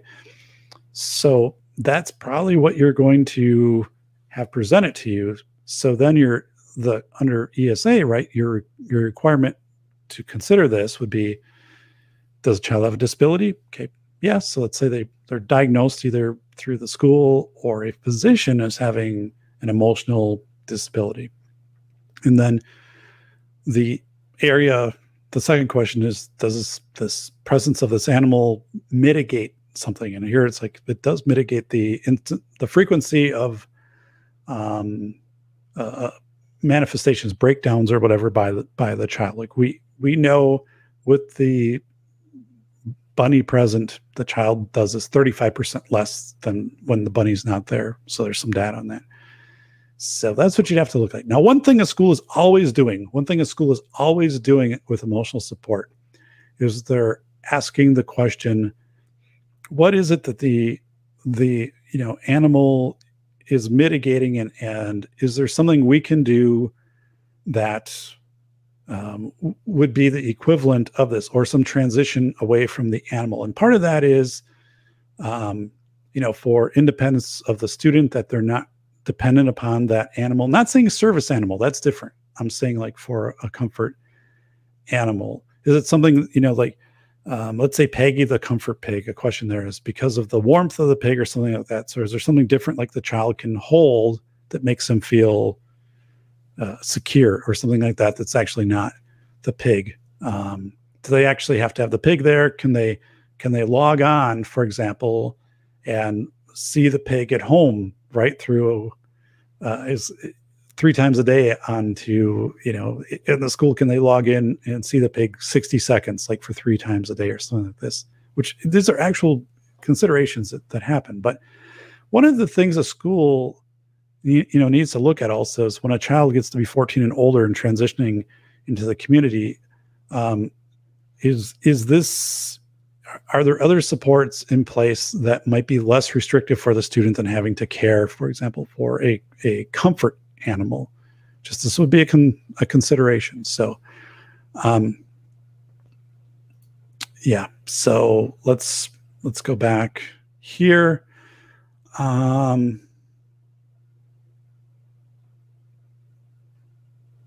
So let me get to Alex is saying, I would like an emotional support skunk. So, right. So there, the determination would be if it was, if there was a risk to other people, right? But if the skunk wasn't a stinky skunk, then, or, wasn't biting people, then, right, you'd have to consider that, right? And it's difficult to grasp the idea of sitting in a classroom with a 7-foot python next to you. So now when I was researching this show, Ron, and when I was also putting together this case study, which I need to get to here, I was surprised at how prevalent snakes were, and kind of like these big snakes as these comfort animals, right? So, across the country, hundreds or thousands of these snakes, including like at the university level. So yeah, I wasn't aware of that, right?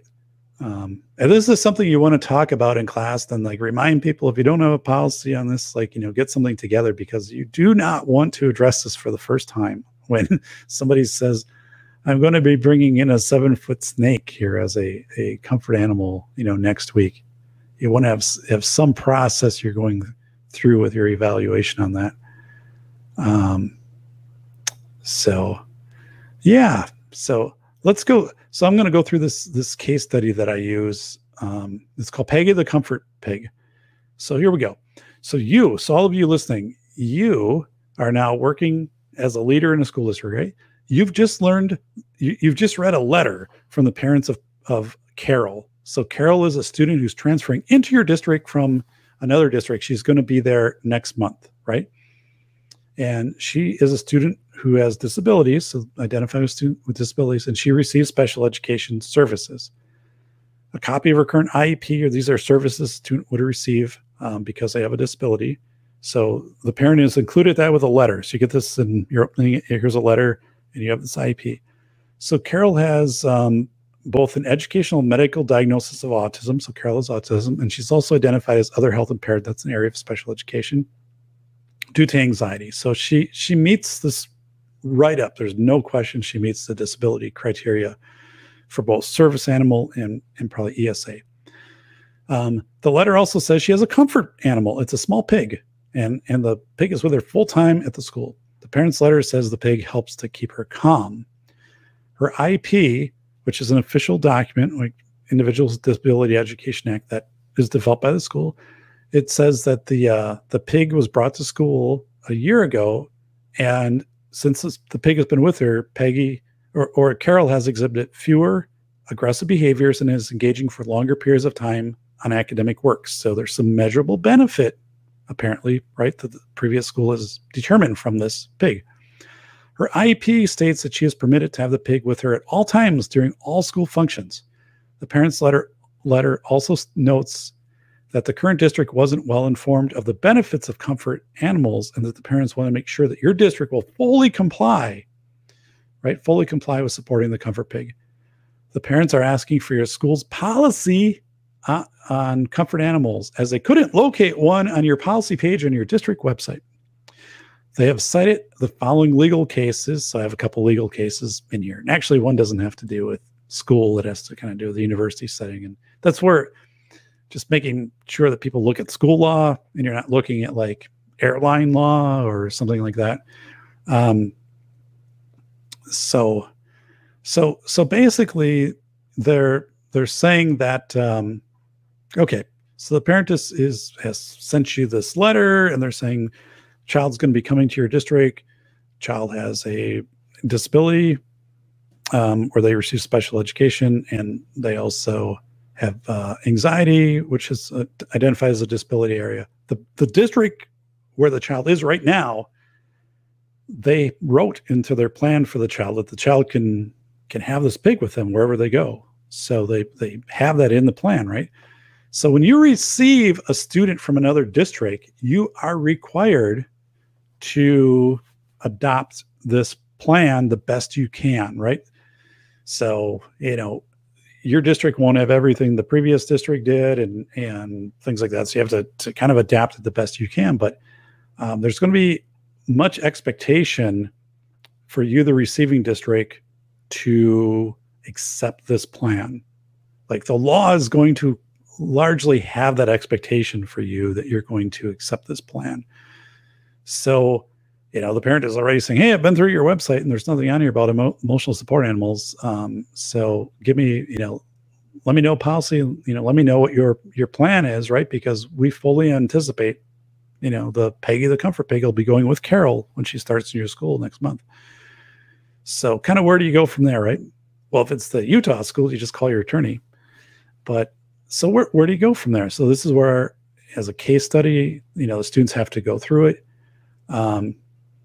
And as we step through it, right, it's understanding, one, what really getting into what the benefit is of this pig, right? Trying to understand that benefit, understand where the previous school's at, was there a plan in place to decrease the frequency of the comfort pig? Maybe there wasn't, but to understand where the previous district was. So you're gathering your information. One thing you can't say, you can't just respond to this letter and say no.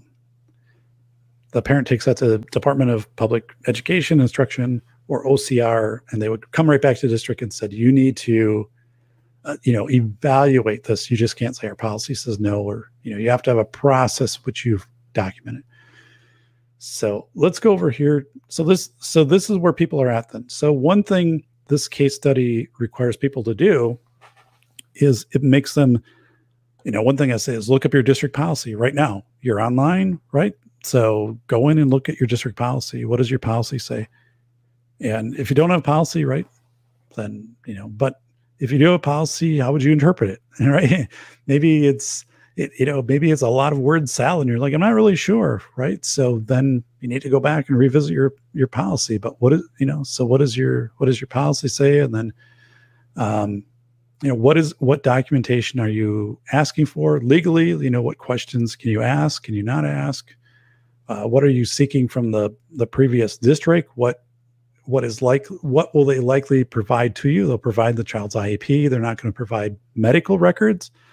A district cannot re-release medical records if a student moves. So Carol lives in, XYZ district and she moves to ABC district. ABC district cannot go back to XYZ and said, oh, like your medical reports from Carol's doctor and stuff, can you send those to us? The district cannot do that legally.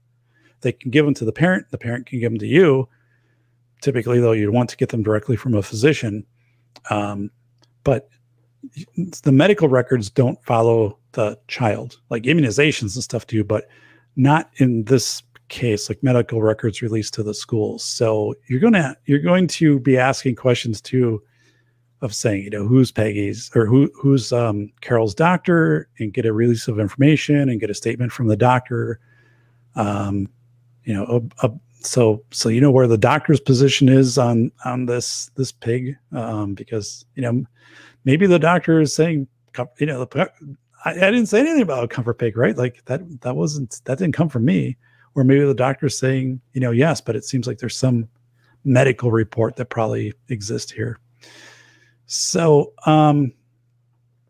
so this is something, right? You're going through your policy, discretion, best interest, and how you got to make a call. Oh, this camera the safety cam just puked her out. So it only lasts for so long, folks. And it's gone about 90 minutes on this. So the safety cam here it's my old phone. So it's really hot, by the way. I don't know. Probably not a good sign, but the safety cam tends to heat it up. So, yeah, so this is what happens. So both saying, what happens when the pig dies? Do they buy a pig that looks identical to the previous one to trick the kid? But this is a good question though, because what if something would happen to the pig, right? The question, let me try to, geez, phone's really giving up the ghost here. So let me put it on a charger.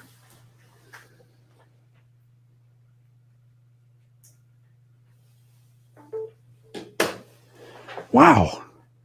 That didn't, I don't know. Phone's being real dorkopotamus over there. So here we go. All right. So there is a question, right? If something happens to the pig, what's your plan B? Because you just hypothetically, right, you're not going to substitute out another pig because this pig is providing it's not interchangeable, and especially a service animal isn't interchangeable. There's typically a lot of interaction that happens between a child and a service animal before that service animal is regularly accompanying the child. So that's a good question. What is the plan if the pig isn't available? And that's a question, Bolo, I'm glad you brought that up, because the students need to ask that up front, and they need to have a plan for this. What if, right? Yeah, something happens to the pig. What are we providing then to Carol, right? And what's the expectation there? So, and hi, Ting Ting. So, dun-dun-dun. Oh my goodness, you guys are not being nice to the pig here. So I should use a snake. So that is kind of that's our scenario. This one takes people in different directions. So how I deliver this is I will put people in groups of, I will tell them, get in a group of like 3 to 4 of your classmates, right? And here's your case study. And then look at your policies, and I build this, right, so you have some time. You don't have to make a decision overnight. You have some time. So how are you informing yourself? What are the questions you can legally ask? And Bolo brought up a good point. Like, what if there's, Peggy, the comfort pig, is there, and then suddenly you get a call and there's no more Peggy, the comfort pig, right? So what do you do in the meantime? How do you make that transition?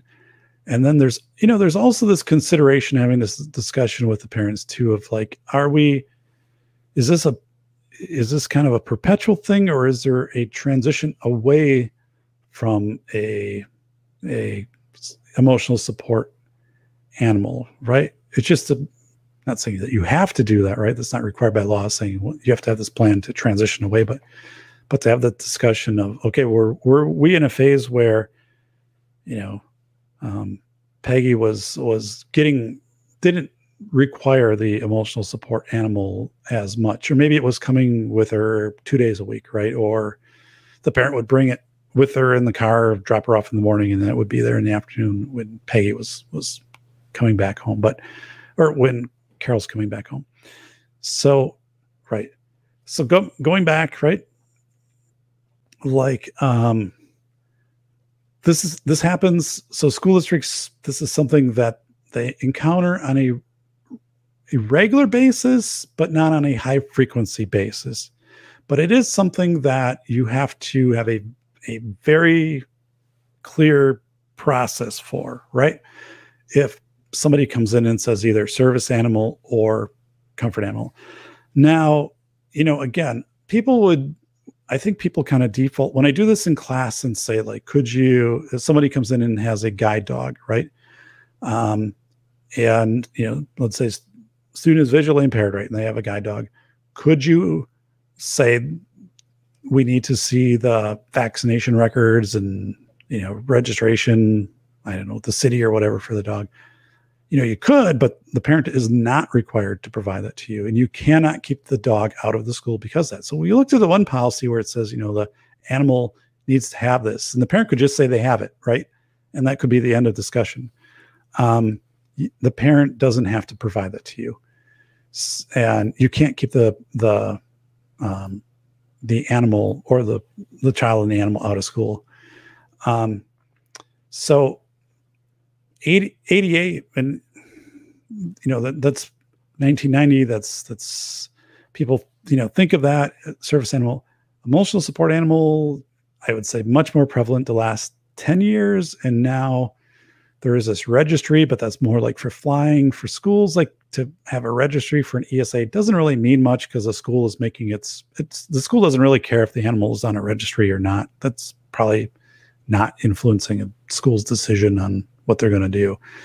The biggest, thing with a school is they have to make some determination if the animal, if there's a safety issue, with the animal, and then, if they're like, looking and observing and saying, this animal isn't, we're not documenting that this is providing any specific benefit to the child, right?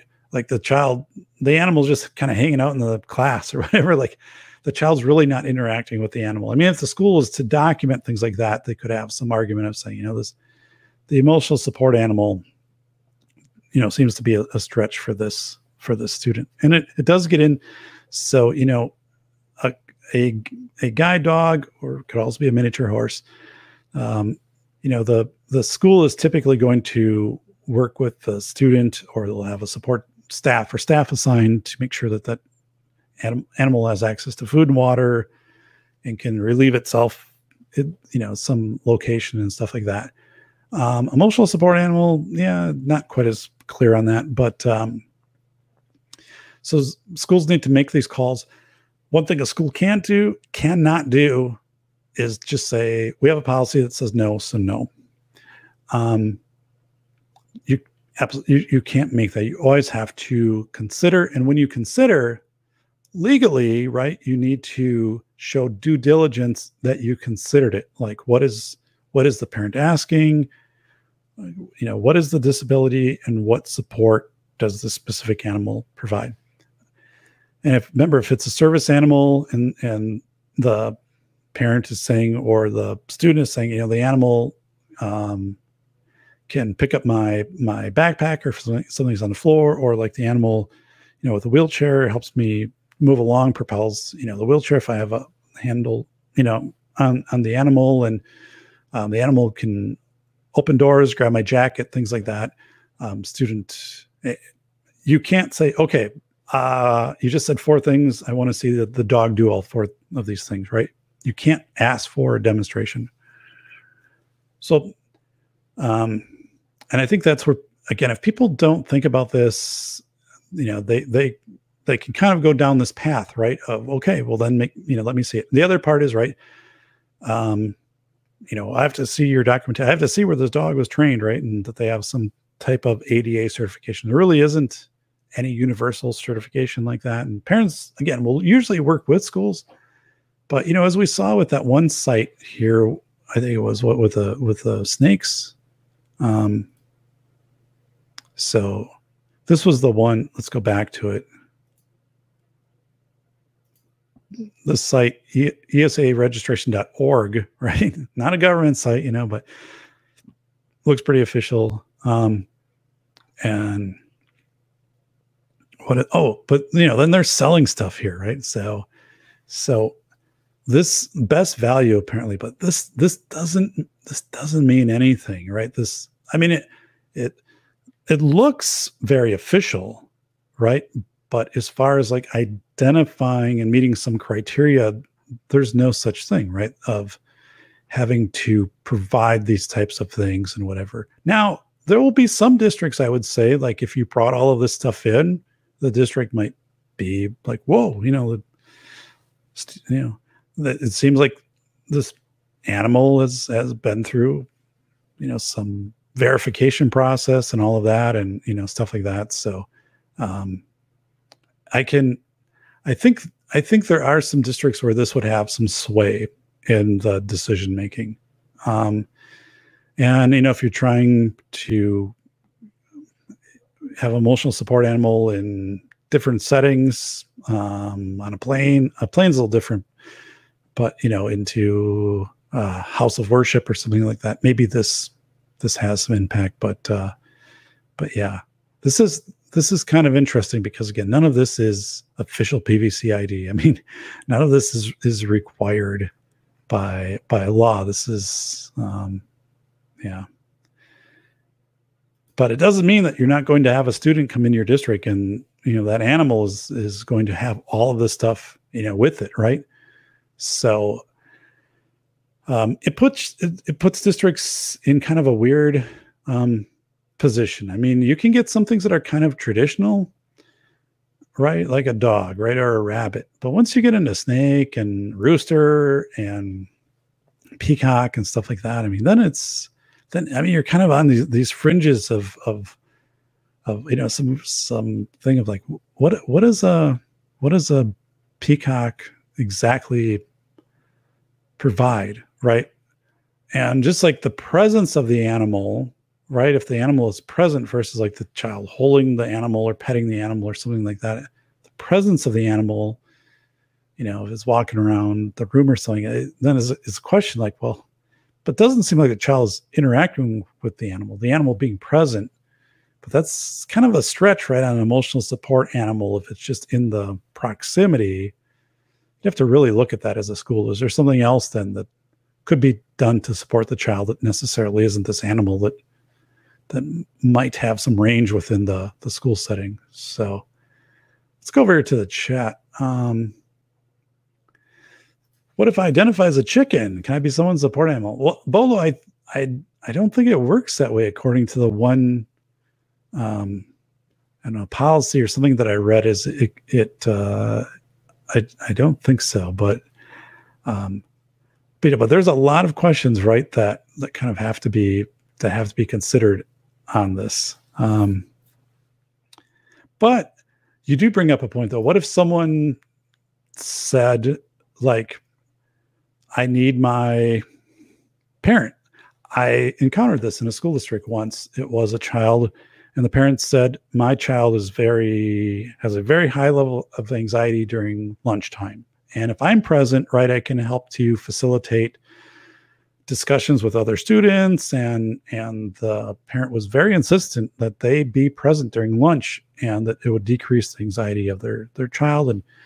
And the school was saying, we don't see this in your student, that they're manifesting anxiety during lunch. And second, we do have staff, right? And there are other students there with this child.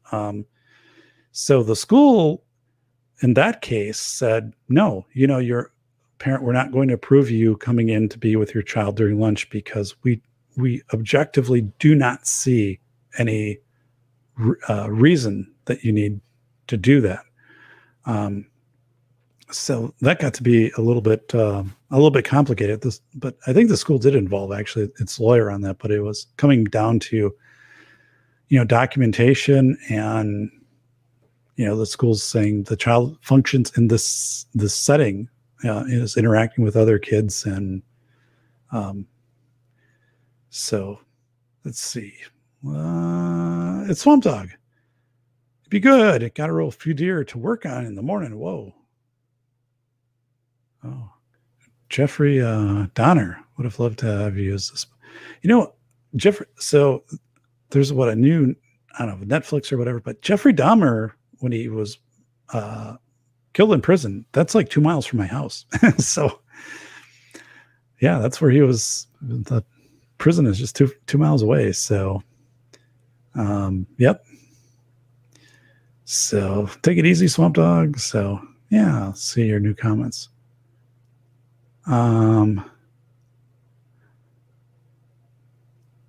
Apologize for the dark humor. No, I get it. And again, we, in working with the students, I mean, this is a 1-by-1, and it's very genuine. And I think, I especially when I had an administrator who was saying, I have a support animal, and I'm a war veteran, and this is to support manifestations of PTSD, and so I looked at things differently after that. I think when I go through this, right, is there's a few things I want to point out to students. One is, I think people believe they can go down. I mean, if this is very rare, like let's say you've been an administrator 5 years and this is the first time it happens in your meeting with a parent, you're probably going to ask a lot of questions that legally you're not permitted to ask. or even to say like, can we see the animal do this? And I mean, it could even be saying like, we want to know so we can understand how we can interface with, I don't know, but I don't quite have that figured out. But so I think people, and also this thing where people, are trying to, this is where I often see this case study go. People will say, I'm going to ask for the vaccination records. I'm going to ask for the document of saying where this animal's trained, right? And I'm going to, want to see the animal, doing some of these things. And it's like, can't do that. That's for the service animal. And then emotional support animal. Some people just will say our policy doesn't allow it, or we don't have policy. We'll say no. Right. And I say, well, but if you just flat out say no, you're going to, that would not hold up during a challenge to your Department of Education or your Office of Civil Rights. So, it is, again, it's not common in schools, but it's much more common than it was 15, 20 years ago. And it's on a trajectory where it's becoming more common. Service animals, that's been pretty stable in schools, in my perception, right? But comfort animals is increasing, not just in schools, but I think in society. So, like, what do you, how do you make these considerations? What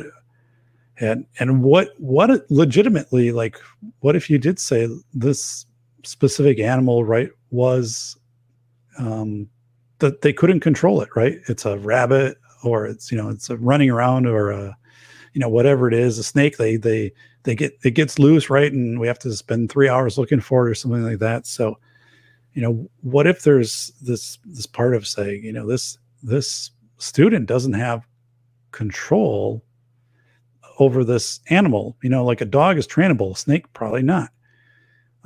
So I read a few articles where a student had brought in a comfort, emotional support snake, right? And the snake got away from the student, and it took a while to find the snake. So, that happened a couple of times, right? As a school administrator, you could say, well, there's an issue here, and the school is not obligated then to have somebody assigned to that snake to make sure it doesn't get loose. So these things kind of get complicated, right? So bolos and comfort animals. So the legal term is emotional support animal that qualifies under the Housing Act and 504, which is disability access, right? So comfort animal is usually, that's kind of synonymous, but it's different. You actually have to say emotional support animal, and that means the person has to have a disability, and the animal has some impact that mitigates the manifestation of the consequences of the disability, right? Like breakdowns or something like that. So yeah, I would probably immediately, like in this too, I would make sure that we're using the term emotional support animal and service animal. Like, those would be the two, because I think comfort animal falls kind of a little bit outside of that. That's a good point. So yeah, support Cobra. So, right, obviously, like you'd say, that would be intimidating and it could hurt other people. But yeah, I mean, so what if you have, let's do this scenario. What if a student does bring a snake to school? It's a non-venomous snake, and another student is in class, and suddenly the student is just terrified because they have a snake phobia, right?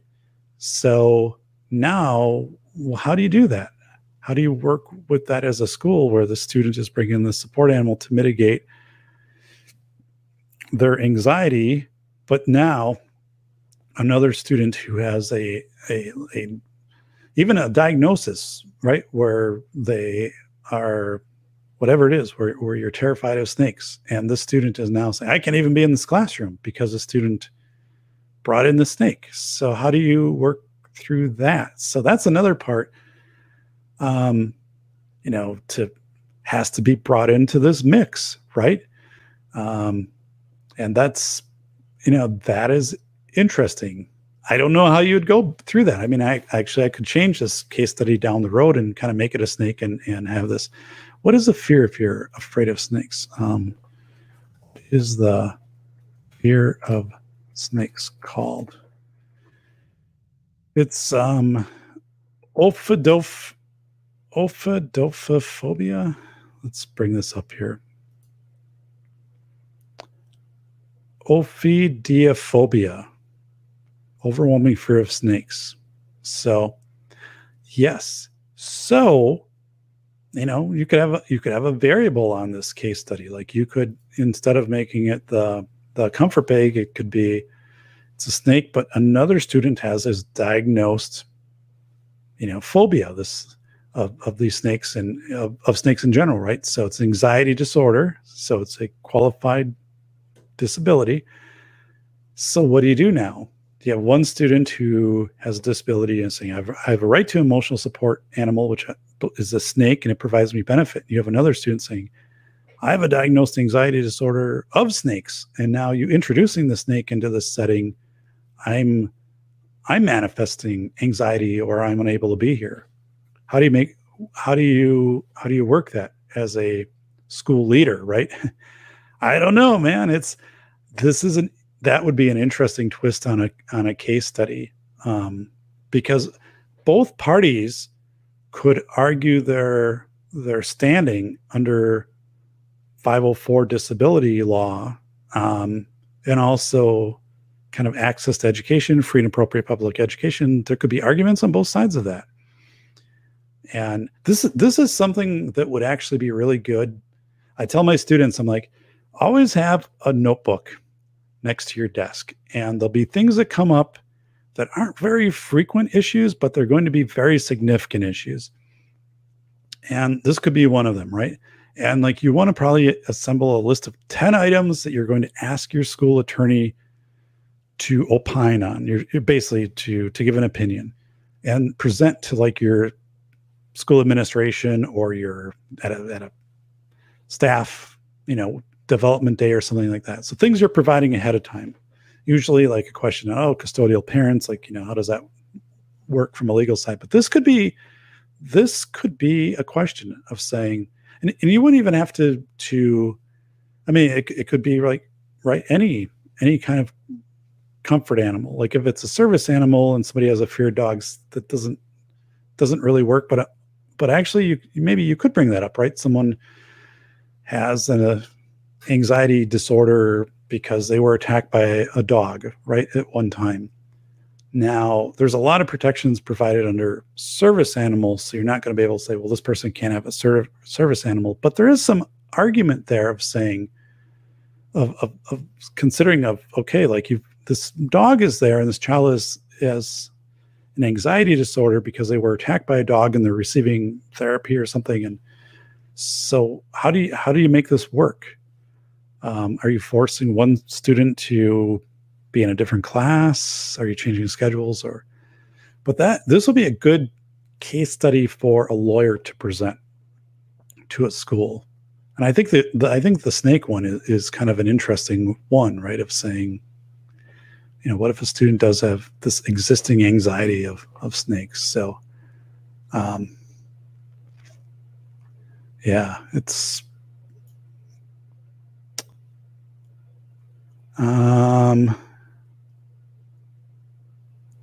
what is going on here? So let's see here. There's a copperhead snake. Ting Ting saying albino snakes are beautiful. So yeah. So what a school is kind of tasked with to figure this out. It's really on the school's shoulders, right? The school cannot call down to the State Department of Education and say, like, here's the situation. Like, what do you think we should do? They'll say, figure it out on your own. They're not gonna tell you. They might have some very vague guidance on like a website, but they're not going to tell you. So you're really on your own as a school with this. And that's why, I think we saw the one policy from the school in Utah, which basically said we're going to call our attorney, and whatever our attorney says, we're going to go with on this. So, but yeah, this is a type of thing that can become, it can be very emotional. It can consume a lot of time and resources in a school. It can be very divisive. It can be, and other times it just won't be. The Peggy will start, and the school will say, "Oh, we're going to accept the IP, and the pig will be here in a couple of days," and it's just pretty standard. The pig's there, but yeah, this is, and when students go back and they're like, "Oh, we don't have a policy for this," or like they might even find like their ADA policy for a service animal is very old, or I think in some cases they might even say like, we don't even have one. So, but yeah, let's see. This is Z saying, Alabama fugitive who fed meth to pet a tax squirrel named, whoa, wow, snake is looking good now. So, oh my goodness. Emotional support, a snake. Ting ting. Yeah. Wow. So the path of least resistance for schools is going to be to accept the request from the parent. And my experience and my perception is, schools are pretty, thin on staff. There's a lot of battles, right? That administrators, dress code and all of these things that people are dealing with. And this is probably something that no one is going to really get down in the gritty on unless it's really overt, right? You can't have a pet porcupine, right? I mean, if it's not to that level, I would say most schools are going to go with having Peggy there. Now, I think there's also responsibility of the school when a child gets to be 14 or older, or it can be younger, but as part of transitioning planning is to see at all levels of support if you can have the student more independent without supports. And that would come into looking at possibly decreasing or completely weaning from a comfort animal, right? I think there's some responsibility there for a school to have those considerations. But yeah, so imagine like you're in class and you get this case study, and this one, I'll tell you, in the past, it kind of goes all over the place. Although, like, we talk ahead of time of the things that you can't do. You can't have the animal demonstrate that, so that kind of eliminates that stuff coming up in the what should I say? It eliminates that from coming up in the case study discussion, because it'll be like, well, we already addressed this, right? So, but I'll tell you, there'll be a lot of students who will say, I never thought about this. I never once thought about this. And, again, I mean, you're an administrator in a district of 3,000 kids, right? This is probably going to cross your path at least more than once in your career. So Misty Mrs. Wayne is saying to Coop, it was a boys' night out camping, and he picked up a piece of wood to put on the fire, and one head got under it, and he grabbed it along with the wood. A snake. Yikes. Wow. Holy smokes. Yeah. Wow. There's this whole thing too. Like, so I'm in Wisconsin, right? Winter gets to be -30. Like, how do you, a snake is cold-blooded, right? So what is the mechanism to safely transport this snake on a bus or something, right? So the snake doesn't freeze to death. And so, you'd have to be asking these type of questions, and you'd have to kind of figure that out. And does the emotional support snake come with the student to extracurricular activities or on a field trip, right? What if, right, you're going to, a field trip to a museum or a cave or something like that. Like we have a couple caves around where I'm at, and those are kind of popular. A water park, right? Does the snake come to the water park, or the rabbit or the squirrel or the pig? Like, is it hanging out there at the water park? I mean, these are questions you have to ask, right? Because if you were to say we can have the snake here, but not in these instances, as a school, you'd have to be really solid of saying, because of the risk, right, to the pig in this environment, right? It's an unfamiliar environment. We don't even know. Well, I don't know. Then you'd have to check with the environment if they would allow an emotional support pig at a water park. I don't know, but what would you provide to support the student in that setting if you're not going to have the snake come along, or the snake or the pig or something? You could, you'd make your argument, right, of saying we're going to provide this support, but to have this animal in this unfamiliar setting with this student is we can't guarantee the safety. And we actually think this would be very, very unpredictable, right, to introduce this pig into this setting. I mean, what is this pig going to do if the kid is at a water park, right? So, which we have a lot of water parks like next to me. I mean, these are actual questions you have to go through as the school and problem solve through these. Like, what do you do on a field trip? And again, if you just say no, just saying no on something like this will largely throw up a flag with your Department of Public Instruction or Office of Civil Rights. If you say no after you've deliberated and you've had documentation that you contemplate, like you came up, in this setting, it's an unfamiliar setting, and it's so we're going to do this instead, right? We're going to bring pictures of the pig for the child, and we'll have somebody, there. But so then I think, you have your due diligence, like your process down. But yeah. So Bolo's saying, I got in trouble for saving my brother's life for killing a southern diamondback rattlesnake. Wow.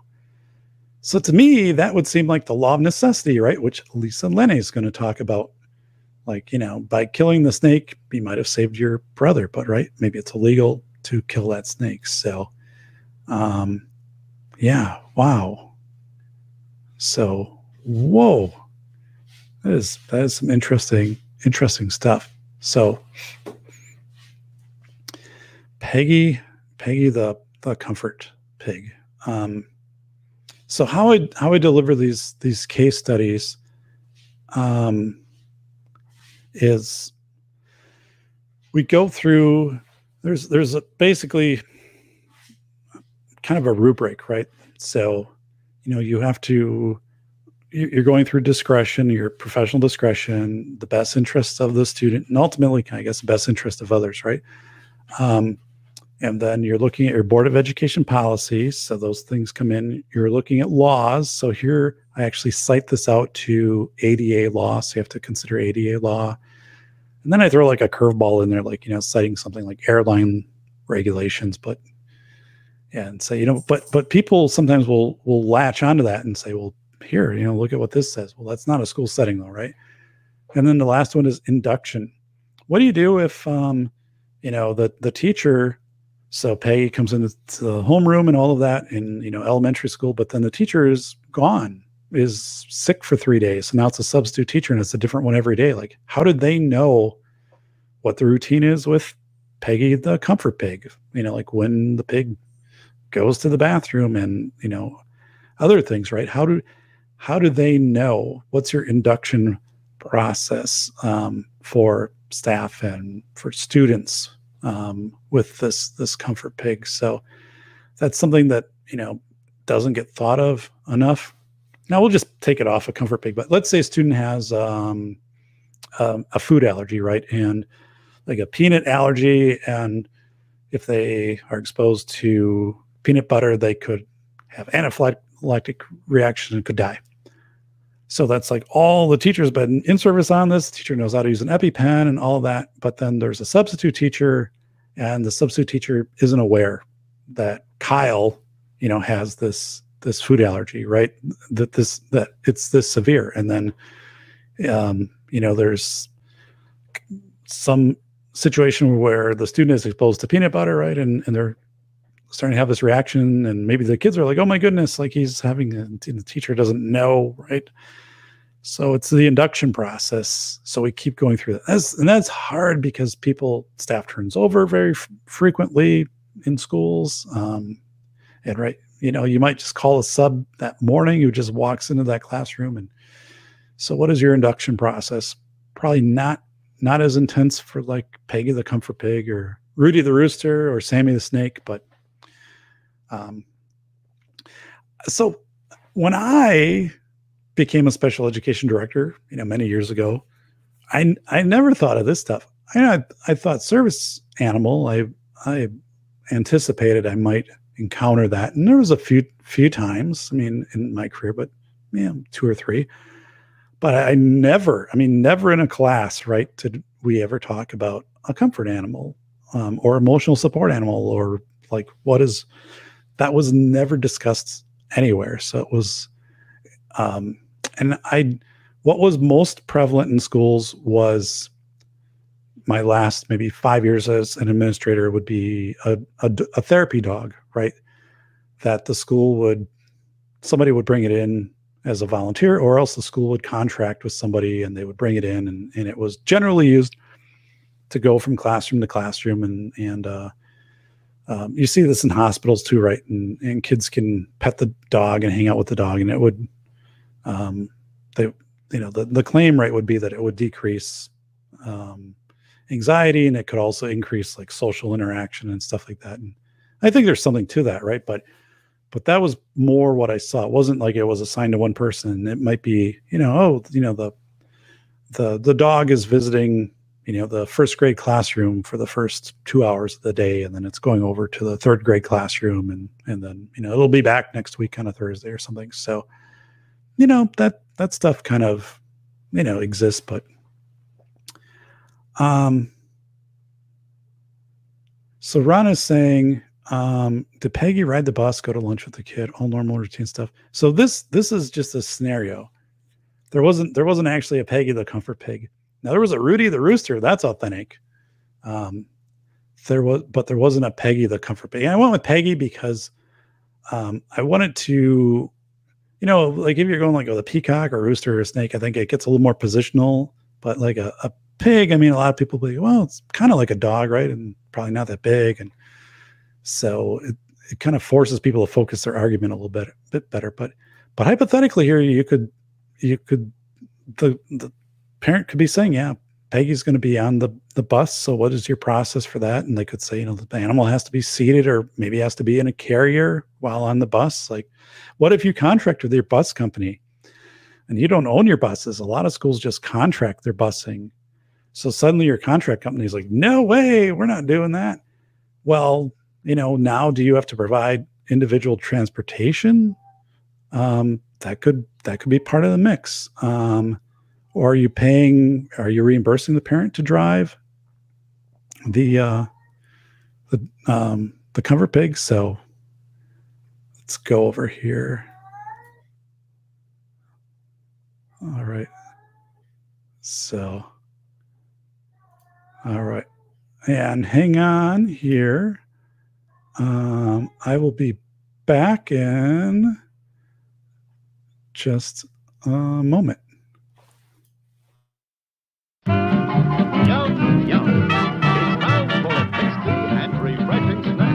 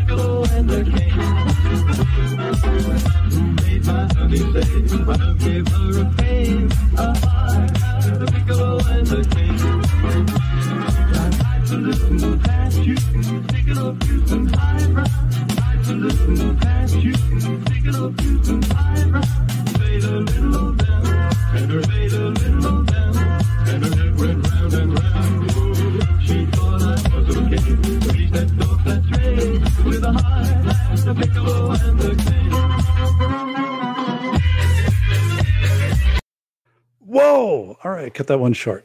So, yeah, I am back. So, let me go back to the chat. Hey, it's Jordan from SK. So, hey, and loaded. All right, locked and loaded. So, appreciate it. Thumbs up. So, let's see here.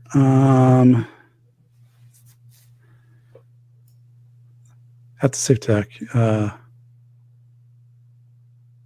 So no, actually, unfortunately, we have a very sick cat, and I don't think the cat has a lot of time left with us. So yeah, we have unfortunately a cat that was at the vet today and is not doing very well. So it's kind of a when you have that in a house, right, where a pet that you've had for quite a while isn't doing well, and you're just kind of aware that it's not on a good trajectory.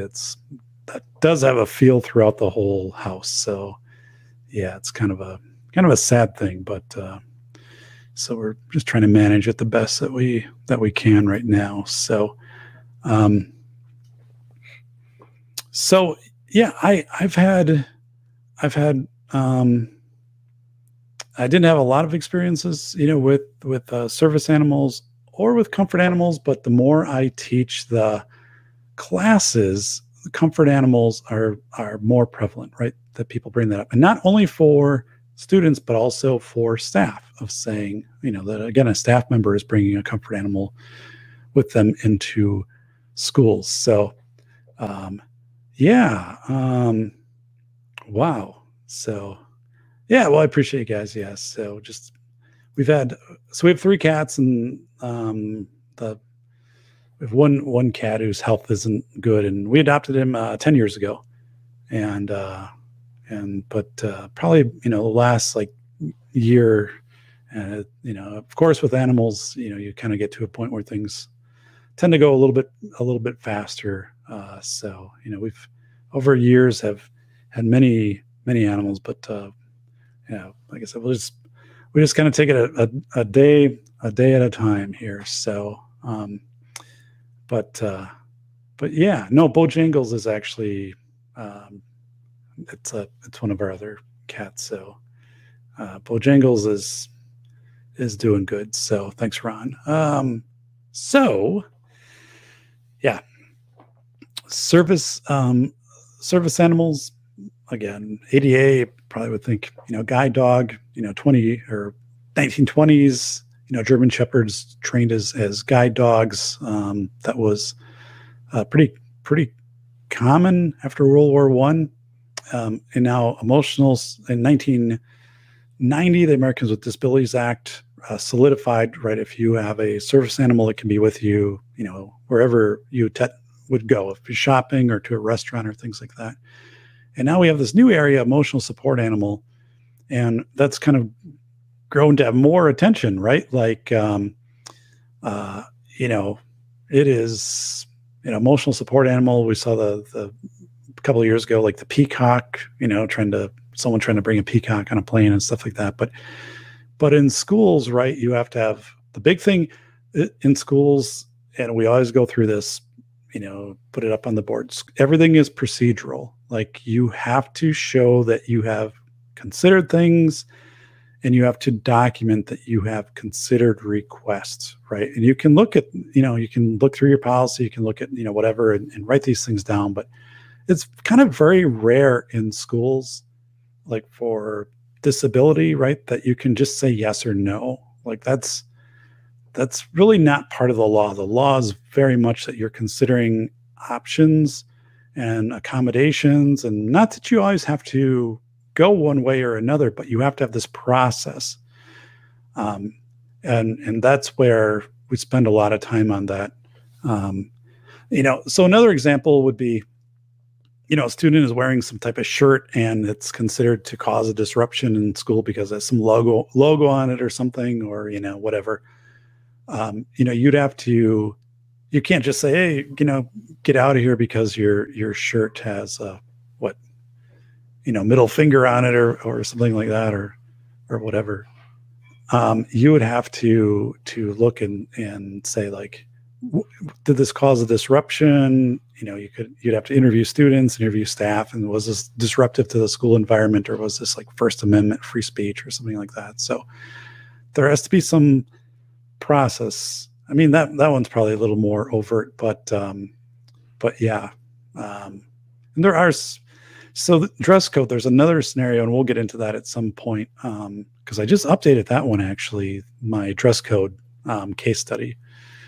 And that one is going to really be a challenge for the students.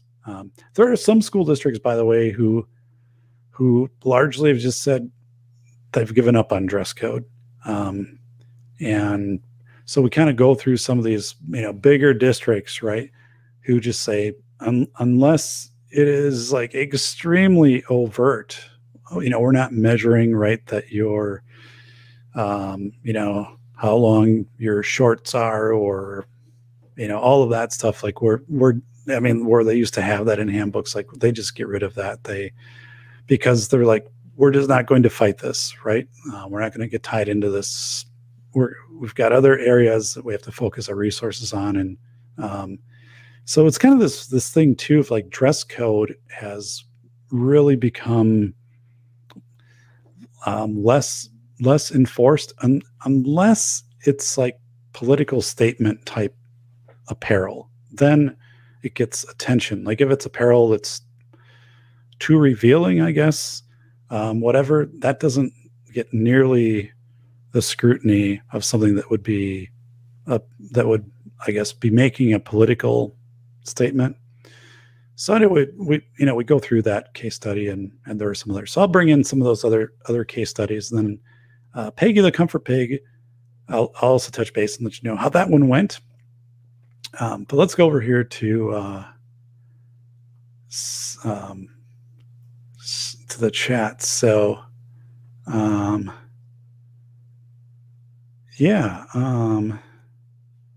Bacon is CNT won his appeal for his stream last night. I was watching. I think I posted to your stream, and then like 10 seconds later it went off. So all right. So the sun is going micronova, right? Yeah. I remember when I was a kid, and that was talked about, again, probably in school, right? Of, at some point, like the sun's going to go micronova, and then everything's kind of done. And like, it was really like, because then you're kind of thinking, well, then what's the purpose of doing anything, right? And they're like, well, it's like 4 billion years down the road. But even still, then it was kind of like, well, it still kind of puts a damper on right now. It's a rain cloud over like what I'm doing today at recess. So yeah.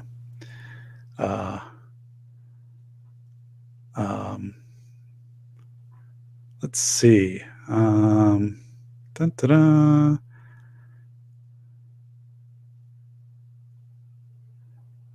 So I've seen that on the news, Jordan. So guess we'll see where things go with that. I mean, that would be something we wouldn't address in class. I'll tell you what comes up in class, though. I didn't initiate this, but it came up in last year's class as a discussion. One of the students said, I have a, Dr. Brown, can I ask a question of just everybody in class, right? Do you have any policy or any process if a teacher has an OnlyFans or similar type account, right? Do you have any process for that? There was a school that, last year they had I don't know if it was necessarily a policy, although it would seem it would have to be a policy procedure or whatever, but it was saying that if the person did have that, and it could be considered a disruption to learning, right? If other students became aware of it, I don't know, but it was delineated out in their handbook I don't know, because I didn't bring that forward into a case study, but it did come up, and a couple staff or a couple students in the class said, we do have something to that extent. And I don't know if it was if people are using their genuine name, right? And you're a teacher and you also have this account then. But see, there's a question to bring up honestly for your school lawyer, right? To and to remove gender and things from, but just have a question in general. If there is an adult content site that a staff member has, and is there something then is there some impact that has upon the person's employment in the district? So again, these are areas in my class we don't get into, and that was a student who had asked that question of kind of the others in the class, and then a couple of kind of said kind of yes, or others just said we don't have anything with it. But that would be something that would be worth asking your school lawyer what to opine on that. So any kind of staff members. So yeah. This is one of the coolest things. So it holds a cell phone. It's called ReadyCam, but it just screws into a tripod. Or I also have a bendable tripod. So like if we're on vacation, it's easy to like wrap it around a branch on a tree or something to get a family photo. But this thing, you put the phone in, sideways, right? So goes in and then it's cool. Like it's adjustable, and I got this off of Amazon, but I've used this thing a lot, especially on vacations when it's easy to put this in a pocket or put the smaller bendable tripod like in a car, and you just get out somewhere, right? And you're like, oh, like, if we could get a picture, well, there's a stop sign. Well, I can wrap the, little, flexible thing around that, and it can hold the camera. That's really worked well. And then this thing has some kind of rubber grip type stuff here, but this is pretty cool. The tripod is different. I've had a number of these I have a couple of these Manfrotto tripods that I used for my lights and stuff, but they're really well made. But yeah, this thing, just by the way, like on vacation, like that is just a win-win, because, the old days, right? Oh, you're like, can you take my phone or camera and take a picture of us? Like, so it's JLM. Hey, buddy. Hey, JLM. So hello, JLM. Jordan saying, we're going on a family vacation soon. Thanks for the tip, Doc. I've used it for a number of years. It's really cool. Thanks for the wrench back. Oh, you're welcome. So yeah. Just came from Semi-Gogus Global Political Talk. Wow. So yeah, good deal. All right. Well, I don't want to overstay my welcome, and a couple things going on here is I'm having some concrete work done. So kind of like it needs to be done. There's a concrete slab alongside my garage, which has been failing for a couple of years, but now it's getting to the point where it's interfering with the foundation on that side of the garage, and that's not a good thing. And I'm just like, something has to be done. So, I had it checked out and stuff and kind of confirmed. And I knew this like last year too. And so now just had to like make the commitment. And part of it was too, like, I'm really like not sure how many people are going to be working, in another month, or you wait till spring with the way the economy is, like, are people going to be around to do these? Are more businesses going to be out of business? So, I do have that, concrete slab and then some foundation stuff that's going to be done here in the next week. It'll start on Wednesday. So that's good, but it's also kind of like a lot to think about because it's a pretty substantial project. And, I don't, is link dropping okay? Yeah, as long as it's an okay link, right? So, but yeah, but yeah, so I'll be glad when it's done and everything, and hopefully stuff will turn out really well. And I think Ting Ting doesn't want a wrench.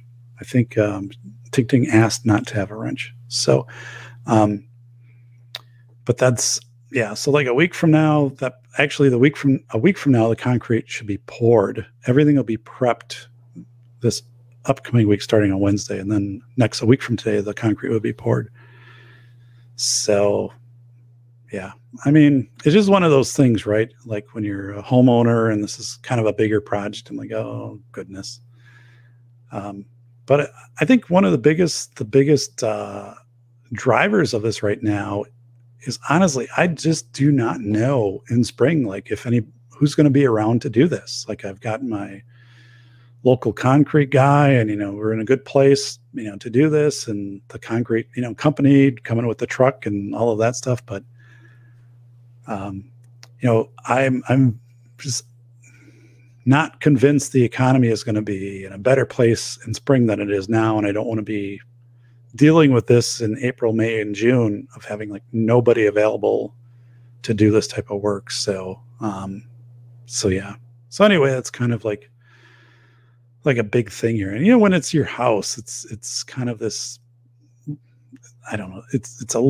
There's a little bit of a different feel, even though it's like a outside and then it impacts the garage. It's not like having, we had our bathrooms like totally ripped out and redone and stuff like that.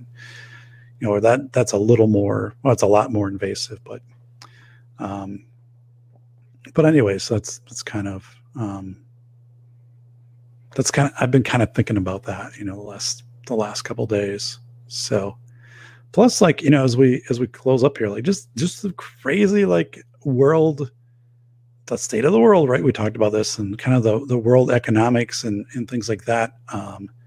It's really hard to see where this might turn around, at least for me, like to look at this and say, holy smokes, like I don't see where these kind of economies and stuff are going to get back on their feet. So, hopefully that'll happen, but in the short term, it's pretty hard to see where, like this company, they're starting to turn it around over here or something like that. And I really don't see that. So yeah, I don't know.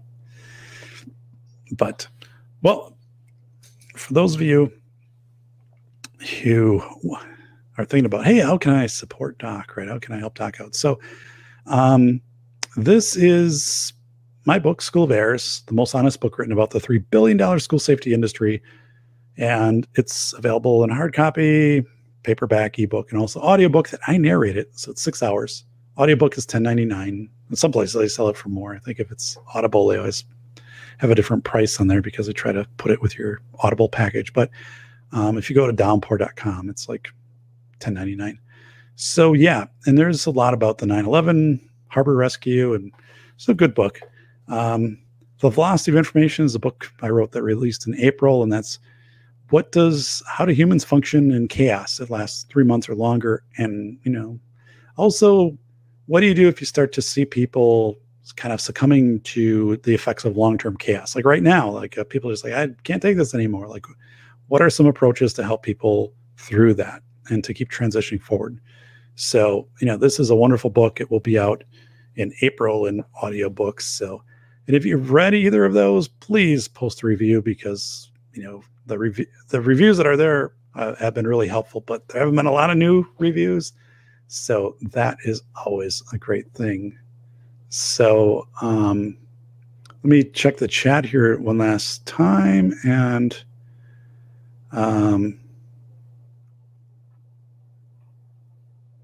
so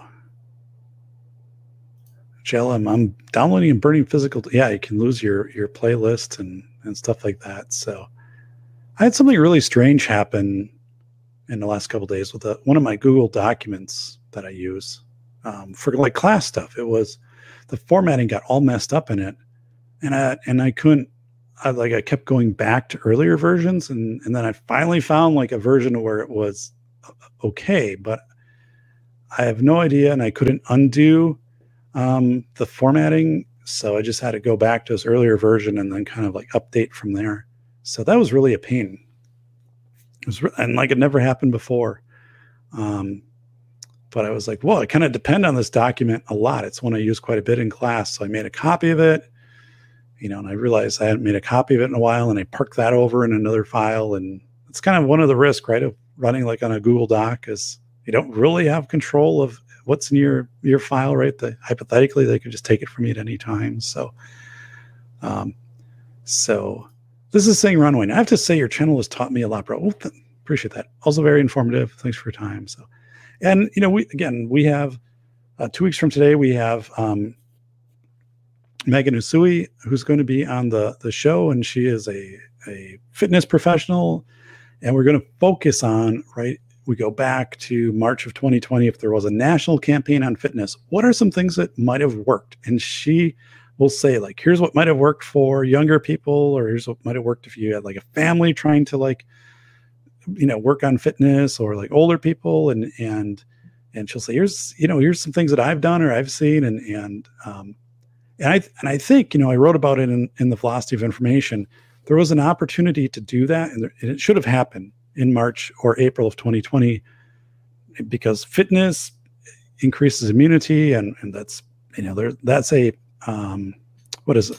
An axiom, right? I believe there's really no questioning that, right? So there's numerous medical studies, right? And you would want to increase your immunity if you're trying to be as resilient as you could to a disease. So why didn't we have this campaign? So I wrote about that, and I'll kind of talk about it, but Megan's going to talk about, here's how that might have looked. Like, here could have been strategies. And she's also going to, I talked to her, and there were things I had no idea. And she's like, here's what works with this type of person, or here's what works. And I'm like, I didn't know that. So like, Megan is somebody you bring onto this committee, and, you have like, 7 to 10 days, and you say, we're going to roll out a national fitness campaign. Like, what should we do? So that's going to be really cool. And then Lisa Lenny is coming back on the show. And so, well, look at this. CNT, Blazing Cells. Yeah. Wow. I don't know, man. I do not know. Tito's for a sweater, whatever's good for you. Coop. So,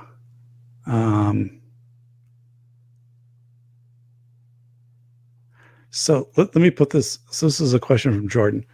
Do you not get equal compensation whether you make a sale through Audible or physical copies? So my distributor is Findaway Voices, which is owned by Spotify, which is Findaway Voices, I think, is the biggest as far as like number of sites they distribute to, including Audible, like the libraries. Like Audible doesn't distribute, I believe, to libraries. So I get a certain percentage, and that percentage, so like if Audible charges more, I still get the percentage, so I would get more.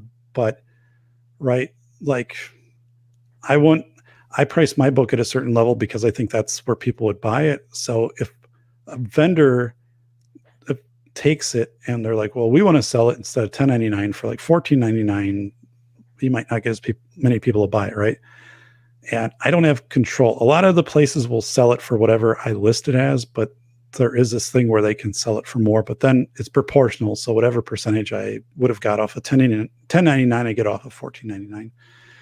So, and I didn't know that until, you get into audiobooks, but that's pretty standard up front, especially whenever you see a book on Audible. If that book is listed in other places, it's probably not going to be as much in those other places as it is on Audible, because Audible is going to try to convince people to use their membership right to obtain it, which I get, right? And I understand the positionality Audible has. And then also, like, my books are available in some libraries, and more and more every day, right? That get the audiobook version, and then that's a whole different kind of formula. When you go in and you set this up, like with the distributor, it's so much they buy, and then I think there's like a download cost of so much amount of money per download, and that all kind of gets tracked. I don't do any of that. I just kind of get the statement every month of saying, boom, here it is. So, but yeah, so the physical books, so audiobooks are, that's just kind of me and my distributor, or the distributor, which is Findaway Voices. Physical books go through my publisher. I own the rights to the audiobooks. The publisher and I share the rights to the physical books. So they completely set the price for the physical books and they market them and do all of that, right? I have much more control over audiobooks. I have no input at all on the price for a physical book or ebook. No input. That is completely the publisher that does it. And they sell internationally, right? So all things to, like, you learn, right? When you publish a book through a publisher, like I signed a contract, and we go through and you understand how things, things work out. But it's a good question. I mean, sometime, I could do a show on what it's like to publish, like through a publisher, because there was a ton of stuff like that I learned, and just like trying to have somebody sign you onto a contract where they're like, here's money to write, like, it's, and then how you have to do a proposal and what the timelines are like. And then what this whole thing called proofing isn't proofreading. It's when they actually lay out the manuscript and then they send it to you and say, like, or they have some questions or, whatever. And velocity of information was a very technical proof, because when they were laying out images in here, and let me try to find a couple of them, we weren't on the same page, the publisher and I. So this, for example, I had to be very adamant that the diagram was on the one side and the description was on the other. But then they'd say, oh, there's this white space underneath. I'm like, I get that, but this is made to be this big. Don't make this smaller. It needs to be this big. And then it also goes back to left, right. When you read the book, you understand the Road to Victory, the Modern Museum of Art, right? That you had images in World War II in New York, right? This art museum that were spaced like 5 feet apart. So you'd have to like leave one image, and then you go to another, and the thought was you'd have to think about it. You'd have to contemplate it. It didn't all run together. Like you'd have to do this. And I said, so like when you see this in the book, it's actually a subtle nod to the Road to Victory, right? And they're like, well, and I'm like, no, like seriously, like if, people who read and get into the book, like there's a reason they'll see this later because I mention it. And then when they see this, there's a effect I'm trying to accomplish here. So they agreed to it. They weren't thrilled about it, but they agreed to it and it seemed to work out okay. So, hey, best intermission short. Well, that's thanks to Swamp Dog. You made that for me. So Swamp Dog. So yeah. What are we doing here? So yeah. So yeah, I've got a couple of shows, and again, we'll go through some additional, case study type stuff. And I have a show I want to do on, and I've been thinking about this one for a while. Like, does it, I don't know how I would exactly word this, but should I be a part-time professor? Something like that, right? Just simple. Should I be a part-time professor? Which basically I am, and I've been for 19 years. I did that when I was a school administrator, and then after I retired out of that, I continued to do that. And I would say, like, if you have access to, some post-secondary institution, whether that's a community college, technical college, 4-year, or, whatever it is, and, you've got a skill set, and they're like, hey, we're looking for people and come in here. Like, I'm a big fan of that. I think that's awesome. I'd love having the ability to do that. And, I started out kind of early in my career before I really had a lot of kind of credentials and things like that, and got into that. And, but I think it gets, I don't know if it gets a bad rap. It doesn't get talked about a lot, but it can be, there's a lot that you can do in that role. And you're also kind of outside of the the department where you're having to serve on committees and all of that stuff. So a lot of your time isn't going into that type of stuff. It's really just focused on your class stuff. And I mean, I've taught over 100 classes since, in the last 20 years. And if you also look at it as saying, if I teach a couple classes a year, that you kind of set that income aside, right? Of saying it's going to pay my property tax or something like that. Like, I think there's also, it's also like a good side income on something that you really love to do. But I want to talk about that a little bit because I see these ads come up, from time to time of, looking for somebody to teach, whatever. And it can be anything from, English to statistics to, welding to, here we go.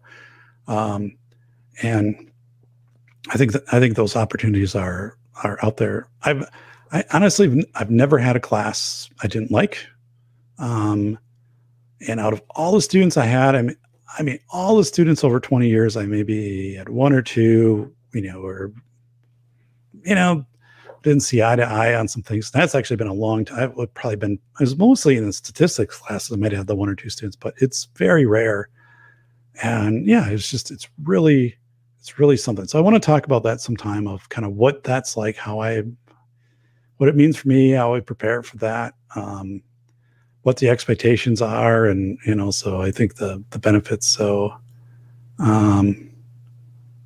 Toy Tone. So is Toy Tone, we'll have to look into getting Toy Tone a wrench here. So let me do the dun, dun, dun.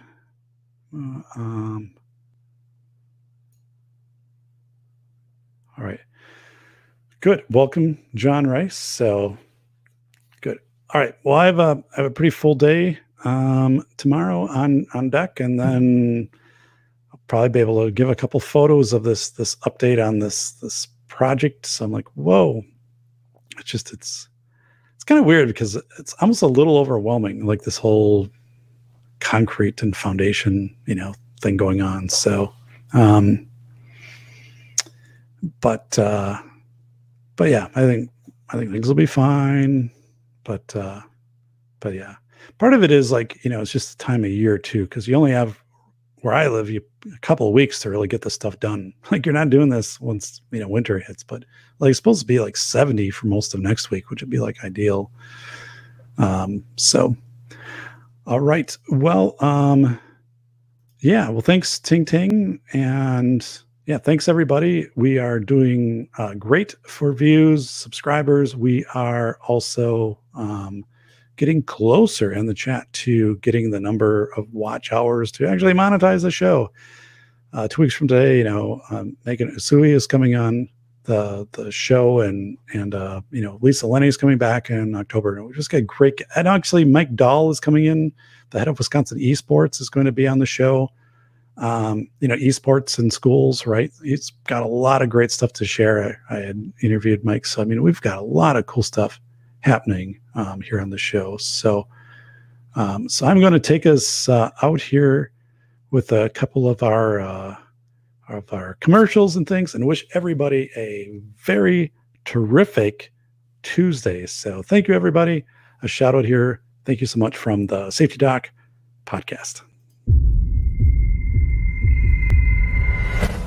As chaos erupts, torrents of conflicting yet urgent messages gush from media outlets. What is the magnitude of the incident, and what should people do to protect themselves? Dr. David Perodin clarifies human behavior during days, weeks, months, or even years of chaos. Reporter James David Dixon of the Detroit News proclaims, "The velocity of information is an education in the way people react and adapt to change. Never has it been more important to sift facts and stories for truth and meaning. The velocity of information will teach you how people have done it in history, in the modern day, and even in prison. There are teachable moments on every page." Buy The Velocity of Information, Human Thinking During Chaotic Times. Available from your favorite bookstore or online retailer.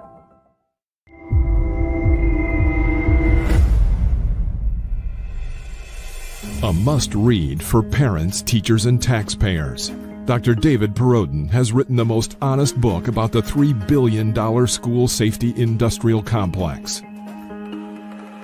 Attorney James Sibley proclaims, a brave demonstration of speaking truth to power. School of Errors rips the lid off the billion-dollar school safety industry. Using real-world examples of successful responses in desperate situations, David contrasts the expensive window dressings pitched to panicked parents with the inexpensive and effective approaches proven to actually work. Read this book before you let your school waste another precious dollar on meaningless safety theater. Buy the international bestseller School of Errors, Rethinking School Safety in America, now at Barnes & Noble or Amazon. Hi, everybody. This is the Safety Doc with a face validity check-in here on March 31st, 2020.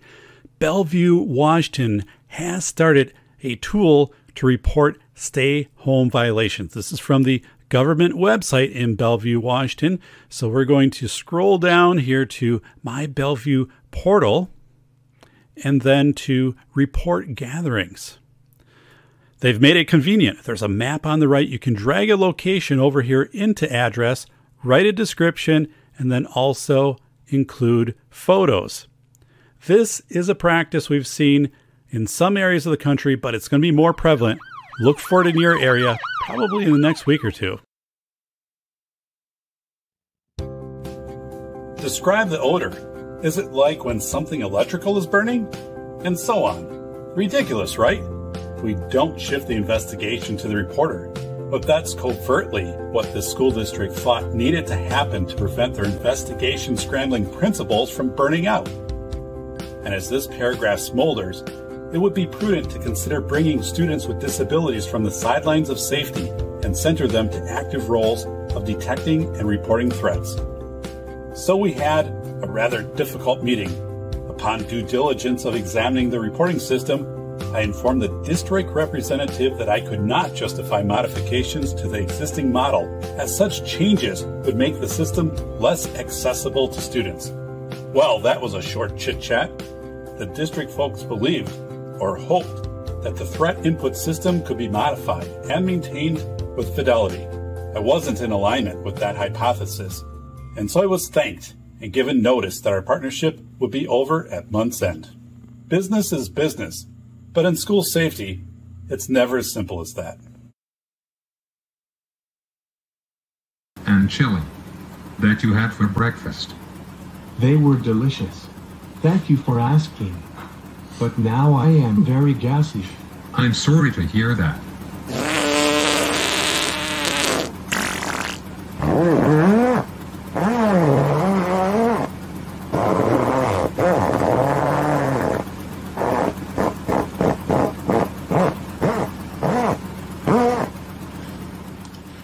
Who let the frogs out? Pew, that stinks very bad. I have to open the window. Oh no. My cap flew off and it was sucked into the engine.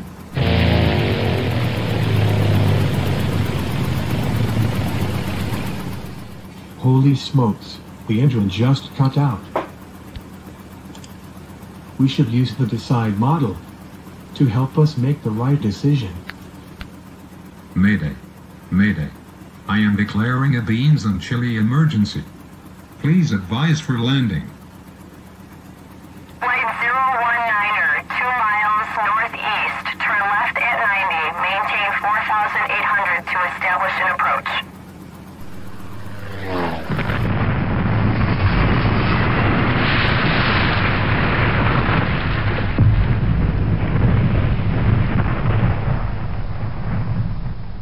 Engine 5, dispatch. Pockets of fire all